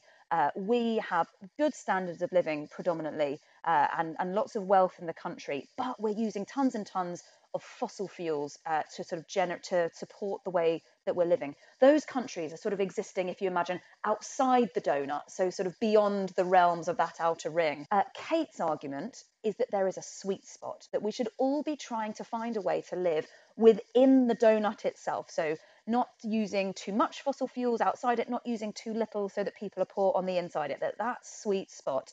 And really, that's what her theory boils down to, donut economics, essentially. Beautifully explained. And it's been hailed as genius, hasn't it, by some extraordinary names. I know Pope Francis has endorsed the idea. David Attenborough has dedicated an entire chapter of his book to the theory. He says it's a solution to climate change. So definitely worth hearing more about. And in fact, as you mentioned, I did speak to Kate herself about how it works and why it's necessary. And we'll hear from her in a moment. But first, let's hear from someone who is transforming this into reality in a city and putting the theory into practice. Hi, I'm Jennifer Druin. I'm the community manager of the Amsterdam Donut Coalition, a grassroots movement of about 400 people in Amsterdam that are all trying to get the city into the donut. Students right now, when they study business, they start with a donut. And I think that's a huge change. That's a huge mindset change. But then there are other local examples, such as there's a supermarket that's actually based on true pricing. So when you buy an avocado, you pay for the CO2 emissions, you pay true price for farmers, and that also changes people's minds. In 2020, the city of Amsterdam decided they were going to recover socially and economically from the coronavirus pandemic using the donut concept. I think, so I think on a very local, small-scale neighborhood level, you can see that there are suddenly a lot of community gardens. People have started their own initiatives. They have started demonstrating on the street. It started with small changes to residents' everyday lives, but by 2050, the city hopes to be entirely circular. All about reusing, recycling, having that loop instead of throwing away and wasting. So it's prolonging the life of material, basically. Some people are worried, though, that limiting GDP growth in the name of climate change might cause other problems such as poverty. But Jennifer says that high GDP is destroying the planet and not solving poverty. So it's time for something new. Well, we can see that it hasn't worked so far, has it? I mean, there's still a lot of people in poverty. Also in Amsterdam, there's 30,000 people that actually don't have access to healthcare. So I think we have enough examples that this is not working anymore and hasn't worked. So that's Amsterdam, but they may not be the only city to adopt this new way of thinking.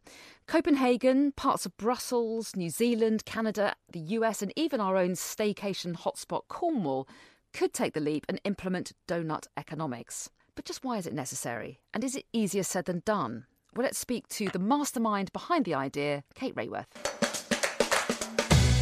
First of all, Kate, I do have to refer to that fabulous picture behind you of a donut-shaped diagram, which obviously is what you're all about. But talk me through the picture first of all. Yeah, so I drew a picture of, think of it as a compass for humanity thriving in the 21st century. What would a picture of that look like? And silly though it may sound, it came out looking like a donut. So think of a donut, the kind with a hole in the middle, and humanity's use of Earth's resources radiating out from the center of that circle. So the hole in the middle, that's a place where people are left falling short on the essentials of life. That's where people do not have the resources they need to have good food, housing, education, healthcare, transport, income and work, community, political participation. So we want to leave nobody in the world falling short in the hole in the middle of the donut. Get everybody out of the hole, into the donut itself. But there's a big but. The other side of this story is that as we collectively use Earth's resources, we start to put so much pressure on this delicately balanced living planet that we can kick it out of balance. We can cause climate breakdown. We can create a hole in the ozone layer and acidify the oceans and break down the web of life. So we mustn't overshoot the outer ring of the donut either. We got to live inside it. So in the simplest of terms, the aim of the donut is to meet the needs of all people within the means of the living planet. And that may sound obvious, but you know what? That is not what's been at the heart of our economies until now. And if we start there, if we put that as the goal, it changes everything. Generally, though, growth, doesn't that mean more prosperity for people? And there's some poor countries that say we really need growth in order to make people a bit richer. Absolutely. There are many countries in the world, low-income countries. Let's think of Bangladesh, Malawi, that absolutely need their economies to grow, because that means there's more activity, there's more resources for education and health and food and housing and everybody to get out of the hole in the donut. But let's come to where we are. We're sitting in the UK. We're in one of the richest nations in the world, richer than any country ever has been before us in the history of humanity, like all of Europe and the US and Australia and New Zealand and Japan. And yet our political leaders make speeches saying what we need is more growth. Now, we've come out of a COVID crisis and our economies have been shut down. So, of course, we need to reactivate the economy. But even in normal times, even in successful times, the idea is that the success of the economy depends upon endlessly growing. Now, that's absurd. Think of growth, right? Growth is a wonderful, healthy phase of life. We love to see our kids grow. We love to see our gardens grow. But nothing in nature grows forever. Imagine if your children grew 2 inches a year, not just until they were 18, but until they were 50. They would literally not fit in your home. If plants grew and grew, they would engulf us. Nature grows and then grows up and comes to thrive. And that's what makes it work. But we've designed economies for at least the last 100 years based on the idea that their success is on growth year on year on year on year. And actually that's destroying the planet and leaving many people behind. That is a fabulous image. I now have an image of my giant children with enormous feet filling up my house. So we need to find, as you would see it in your donut, this sweet spot so that people have all that they need to live a good life, but they don't breach that kind of environmental ceiling. So would you say that most rich countries are living above the ceiling? They're breaching that kind of environmental limit, and the poorer countries are falling into the middle, into that, below the social foundation, if you like. Is that how you see it?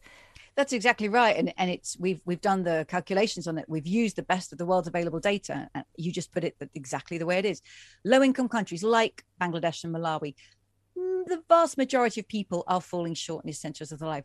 They literally don't have sufficient clean water and food and nutrition and education and healthcare to ensure that their children live healthy, productive, dignified lives. But they're not putting pressure on the planet in terms of running down Earth's systems. Jump to the other end of the scale, jump to the high income countries, the Europe and the North America. Of course, there's deprivation of humanity, right? And there's still people. That's a shocking thing. Even in the world's richest countries, you can step out into the center of a city and you will find people sleeping in doorways, kids living in poverty, in homes where both parents are even working. So there is deprivation in the midst of wealth. But these countries are massively overshooting their pressure on the planet. This is the home of excessive global carbon emissions, of using far too much of Earth's materials. And we need to massively pull back within our pressure on the planet. For me, this says there's no such thing as a developed nation. I mean, I literally couldn't show you on a map a single country that I could say is developed or is advanced, because there's no country in the world that is living in the donut. All the high income countries that we're used to calling developed countries, advanced nations, no, they're not. They are literally destroying the life support systems of planet Earth. And this is a huge realization and a moment to completely reinvent what we think a successful economy is. And I have to say, one of the main places or sites of action and energy has come from cities. I didn't expect it. We didn't look for it. But mayors and deputy mayors and town councillors who are stewards of extraordinarily complex places. A city is like a miniature, a global economy. And they want to transform what's happening in those spaces. And they're doing amazing things, taking these ideas and literally saying, we're going to do the donut here and put it into practice. So when those cities come forward and say, we really want to put this into action, what do they do? And what does it look like? What does a city that is practicing donut economics look like? What's changed? So let's go in our minds to Amsterdam, because this is the first city that came to us and said, we know we need to transform, and we already have a plan to transform and cut our carbon emissions and to ensure the rights of everybody and to take action on the material use and cut our waste. We can't have 15 strategies, but this donut gives us a framework that brings them all together. So we want to adopt the donut. We want to put the donut into practice in our city. So Amsterdam decided to use this concept and drawing up their strategy for what's called a circular economy. It's recognition that the way we've been using Earth's materials for the last several hundred years through Industrial Revolution is we take Earth's materials, we make them into stuff we want, we use it for a while, often only once, and then we throw away. So we're continually extracting and cutting and chopping and withdrawing from forests and mountains and oceans. We use stuff and then we turn it into litter and we dump it in the sea, plastic in the ocean, carbon dioxide in the atmosphere. This take, make, use, lose approach is destroying the life support systems of the Earth. And we need to transform into a circular economy where we use resources again and again and again, far more carefully, collectively, creatively, and slowly. And Amsterdam said, we're going to do that. I mean, what if every high income city in the high income world said, we know it's time to embrace that goal. We've got to be a thriving place for our residents within planetary boundaries. So massively reduce our carbon emissions. And that's about transforming transport. Amsterdam is going to have no fossil fuel vehicles in the city by 2030. No fossil fuel. I mean, that's not very long, is it? That's quite close. It's not long. It's not long. And they're going to be 50% material use halved by 2030. What I love about what they're doing, and it's a bit like the donut, right? The donut's made up of these two boundaries, the inside circle and the outside circle. Don't fall short and don't overshoot. You've got to live in between. Sometimes when people see boundaries, they say, oh, don't like boundaries. That's restricting me. No, boundaries unleash our creativity. And what I'm seeing going on in Amsterdam is a city that's put into place really clear regulation. Fossil fuel vehicles, you will not be driving around this city by 2030. If you want to do business in the city, you're really, really welcome, but you've got to get circular. And that means business and enterprise and construction and vehicles. All companies that want to work in that city have got a really long, loud, legal message. It is time to transform. And you know what? It unleashes what they already knew they could do. And I see an energy there that I do not see in many other cities and countries because they have not yet given themselves this clear mandate to transform. And one of the worries people have when they hear about this kind of change, they think, that sounds fabulous, but is it going to cost me? You know, am I going to have to pay more for my environmentally friendly vehicle, my means of heating my house, my means of getting around, doing business? People worry about individual cost. I mean, there is a cost to some of the changes, isn't there? And there's a saving. So if 27 million households in the UK are really poorly insulated, and so we're all spending a large amount of money on heating bills of heat that's just leaking out of our doors and windows and through the walls. We need to insulate the UK's homes, and that will save us money on our bills. If we have a society and a culture where bicycle lanes are throughout our towns and cities, and it's safe for our kids to get to school, it means we're not sitting in traffic jams driving them. I recently gave up ownership of a car. You know, it was handy to have a car. I've got 2 kids. They like going to sport the weekend. I just thought, I don't need to own a car. I'm lucky enough to live in one of the places that's early adopter of having a car sharing scheme. So I can rent a car when I need one. There's not the hunk of metal sitting outside my front door anymore.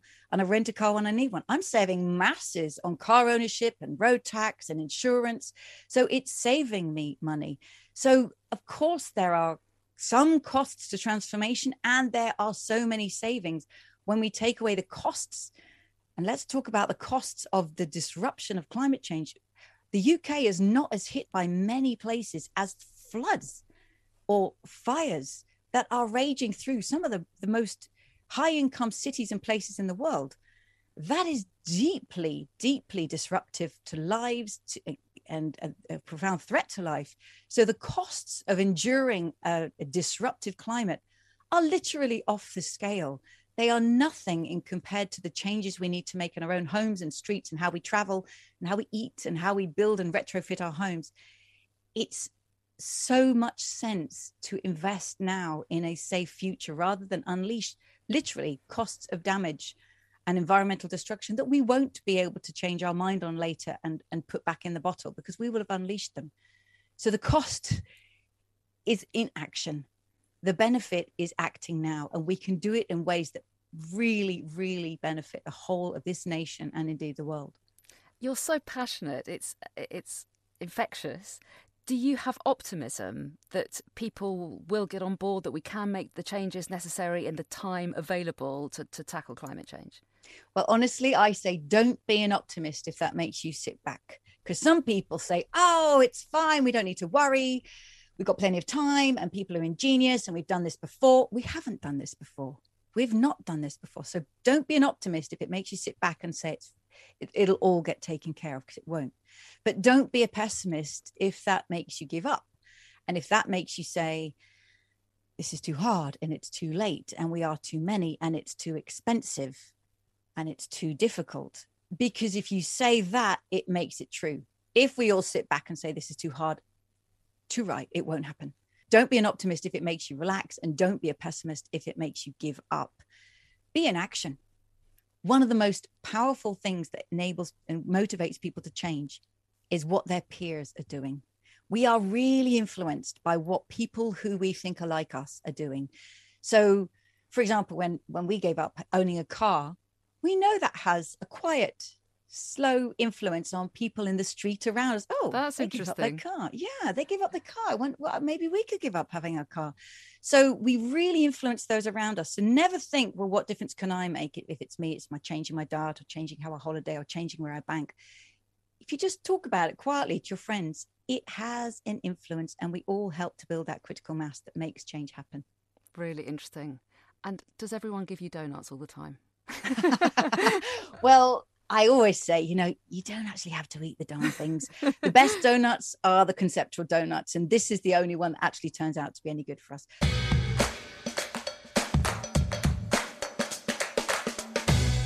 So Kate Raworth there, and her ideas are so interesting, aren't they? But there has been some criticism of her theory as well, hasn't there, Helen Ann?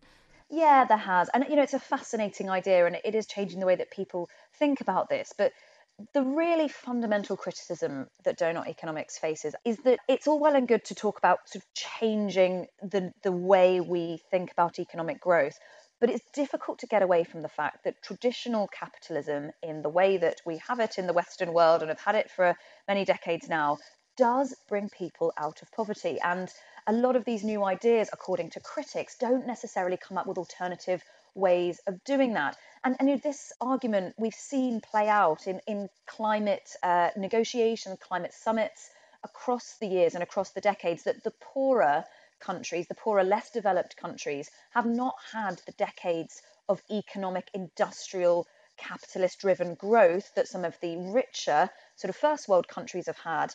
And their argument, perhaps fairly, is often, oh, that's not very fair for you to tell us how to be running ourselves, that you've benefited from all this growth and we haven't. So there needs to be, according to critics, a much more specific plan, if you like, to help bring people out of poverty, because capitalism does do that.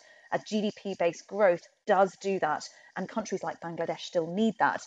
A lot of other criticisms about it focus around the fact that talking about green innovations is great, but a lot of green innovations are still quite marginal, and their progress is still quite minimal compared to what we need. Of course, I'm sure people like Kate Raworth would say to that, well, that's not a reason not to try. But certainly in terms of where we're at right now, that's a criticism that people kind of level. Well, that's right. And of course, we'll have to wait and see if Kate Raworth's donut-shaped economic model can be successful and can save the planet too, of course. But an absolute pleasure to have her on the podcast. So interesting to talk to her. Well, that's it for this week's episode of Sky News Climate Cast. Thank you to you, Helen Ann. This episode was produced by Emma Ray Woodhouse. And remember, you can get your climate news every weekday on The Daily Climate Show. That's with me, Anna Jones. And if you miss it, you can watch the show and all of our reports on our website too. That's skynews.com/climate. If you enjoyed this episode, please like, rate and subscribe. See you next time.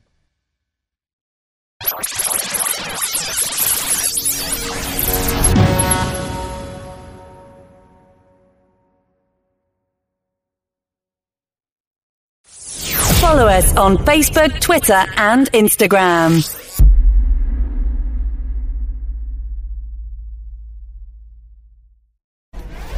We'll begin this morning, though, with the heartbreaking news out of Surfside, Florida. Exactly 2 weeks after the deadly collapse, county officials have decided to formally end the search for survivors and shift now, sadly, to a recovery operation. Paxton Boyd from our NBC affiliate WTVJ joins us now in Surfside. Paxton, good morning. Thank you for being here with us today. So first, just tell us about this decision. What have county officials said about it and any reaction there? Right. Good morning, Yasmin, Savannah. Yeah, this was the inevitable and gut-wrenching update that families simply just did not want to hear. As of midnight last night, search and rescue, I should say, efforts officially switched to that of recovery. And this comes 14 days after the collapse of the Champlain Towers South. Since that time, 54 people have been pulled out of that rubble. More than 80 are still unaccounted for at this time, with Wednesday marking the largest one-day total in the death toll. And it all made for an extremely powerful and emotional evening here in Surfside last night. Those first responders who have been working tirelessly on that pile for 2 weeks now, coming together, stopping for a moment of prayer, and just a block away at a makeshift memorial that has really blossomed over the last couple of weeks. A vigil was held by county, city, and state officials, along with community members who are mourning, to really pay respects to those who lost their lives. And Mayor Daniela Levine Cava, of course, saying that, first responders have officially just exhausted all possibilities here. Talk to us about the moment of silence last night. It was an incredibly emotional moment in making this transition from search and rescue to search and recovery, a real moment for all the victims of this incredibly tragic collapse.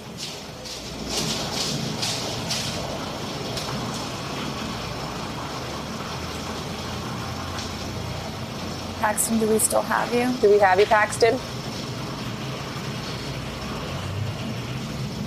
Seems like we've lost Paxton for now, but obviously, Savannah, just an incredibly tragic moment there for the Surfside community, with all the members that have been lost, all the members of that community, the folks that have died, the families that have just been reeling over the last couple of weeks, waiting for any kind of miraculous good news. Absolutely. Now that time coming to a close, but offering a bit of closure, I'm sure, for many of them. We've heard wondering what families happened. saying, like, please be honest with us about what's going on here. We heard President Biden say that when he visited, be honest with these families.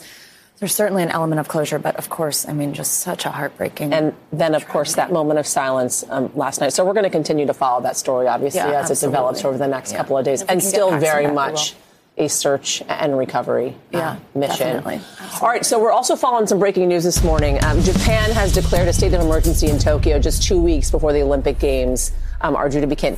Prime Minister Yoshihide Suga made the announcement in the last few hours. He said that stronger countermeasures were needed to combat the rise in coronavirus variants. This state of emergency is going to remain in place throughout the Olympic Games and end on August 22nd. He did not say what the restrictions could actually be. Now, the variants are also a cause of concern in the United States. The highly contagious Delta variant is now the country's dominant strain. It's now responsible for more than half of all new cases nationwide.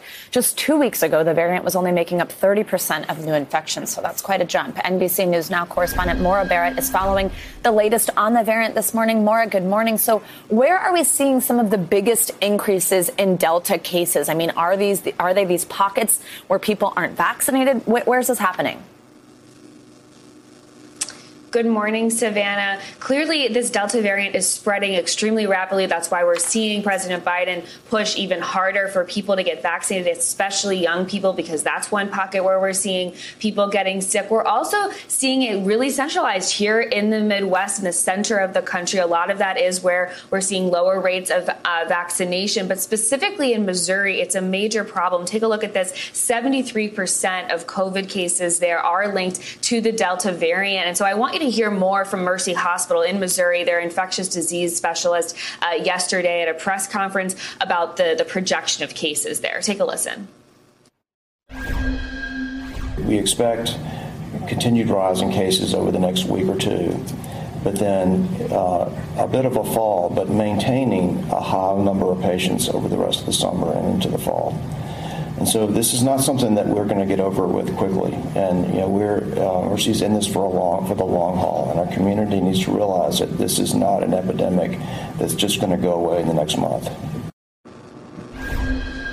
And experts are warning it's not going to stay in Missouri or in the Midwest either. We're seeing it in more than 100 countries globally. And so it's set to become the predominant strain globally as well, Savannah. So, Maura, the big question here, of course, is are you safe if you've had a vaccine? How effective are the vaccines against the Delta variant, especially as the country reopens? People who have been vaccinated are going without masks, indoors places. What does the latest research show us?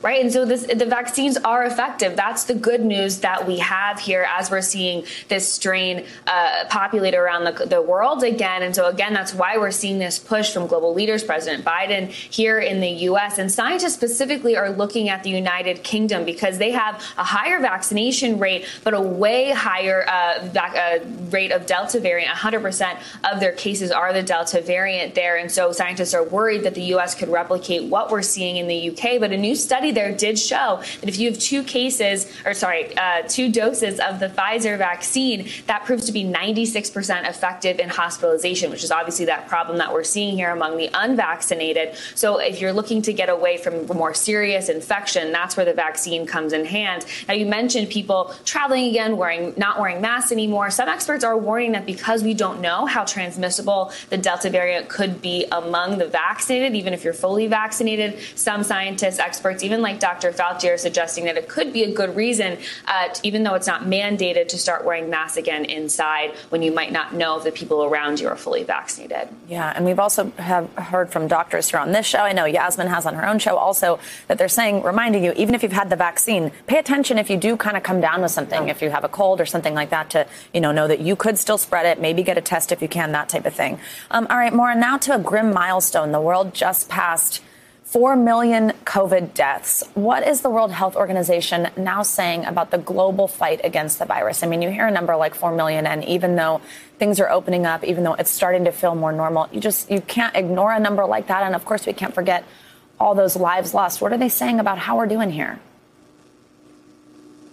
It's an absolutely tragic number, Savannah. To put it into perspective, the Peace Research Institute actually says that it's about equal to the number of lives lost, people killed in battle in all of the world's wars since 1982. So that's a very large, incredibly tragic number. The good news is that deaths are down since we've gotten that vaccine. But I want you to hear a little bit more from WHO's COVID-19 technical lead about the further outlook.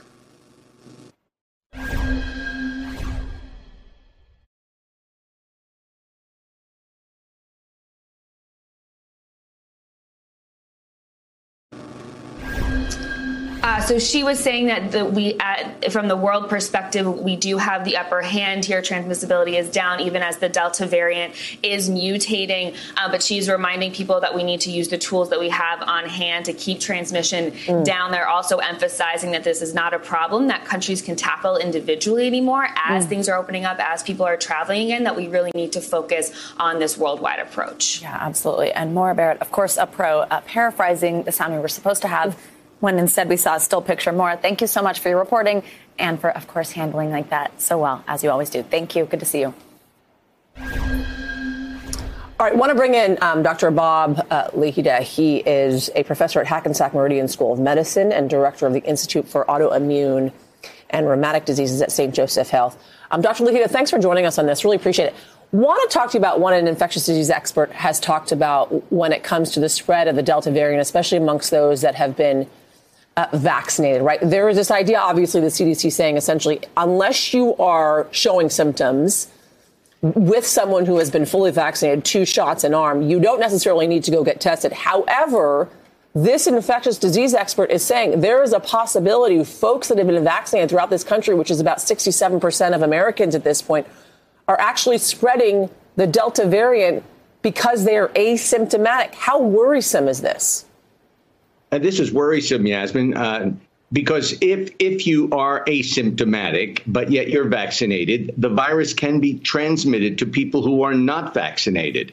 So we know that this Delta variant, for example, has a 60% greater transmissibility. In other words, you can be infected and not know it, and you can pass it on, and the person you're passing it on to will have a really, really tough time if they're not vaccinated.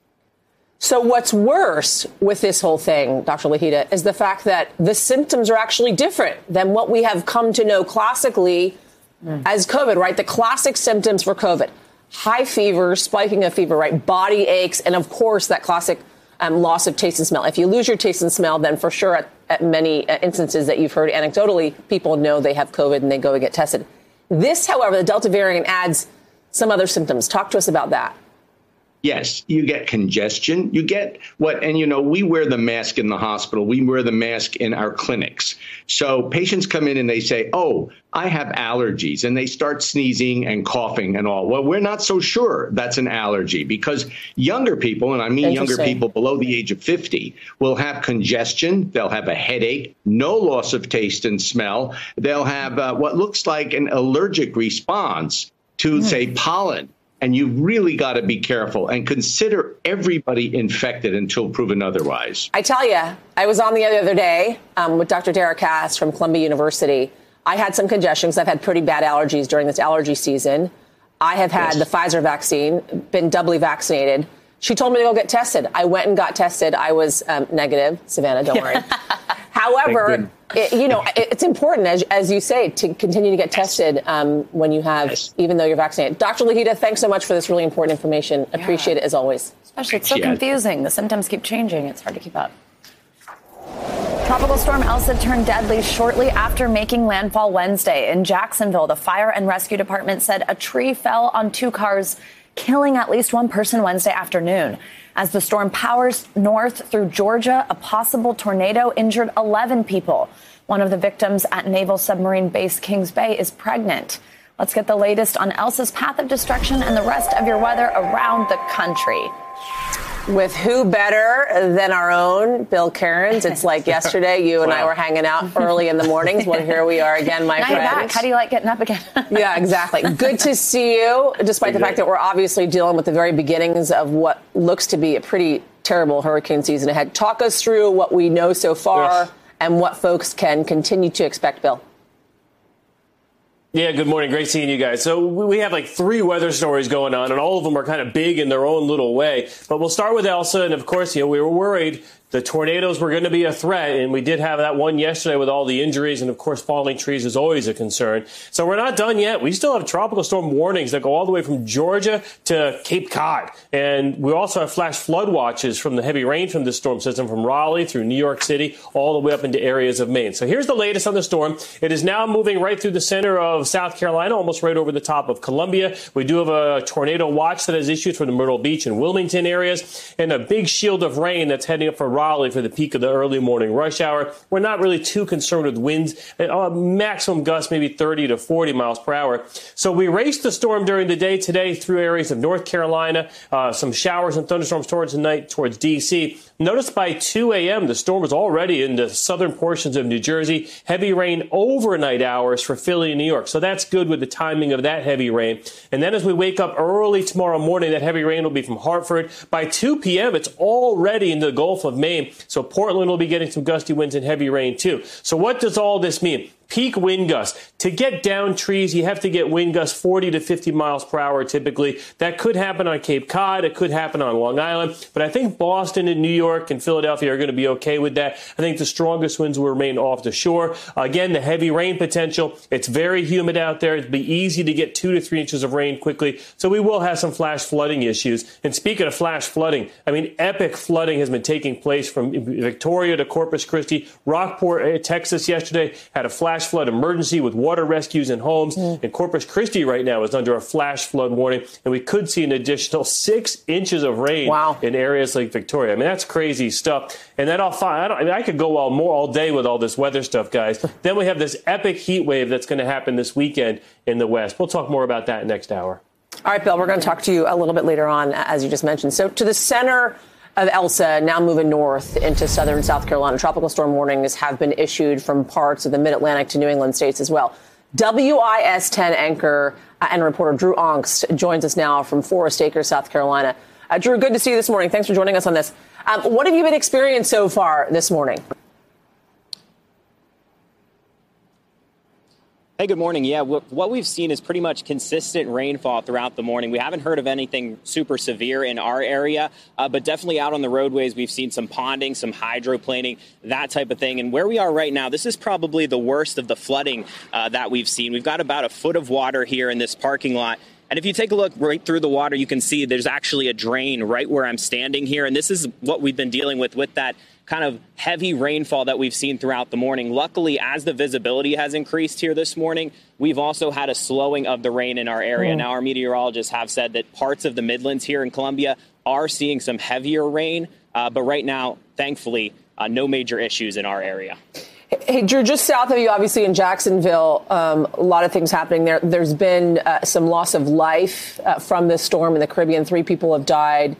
One person lost their life in Florida as well, sadly. Talk to us about what's taken place just south of you in Jacksonville.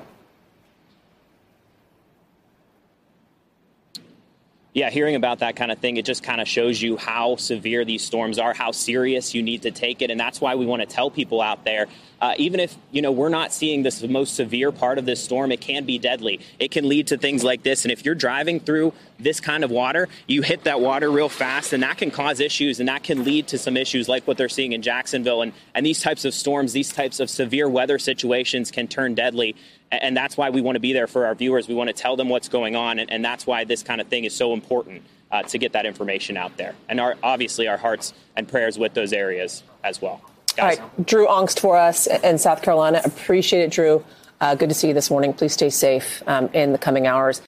Hey, NBC News viewers. Thanks for checking out our YouTube channel. Subscribe by clicking on that button down here and click on any of the videos over here to watch the latest interviews, show highlights, and digital exclusives. Thanks for watching.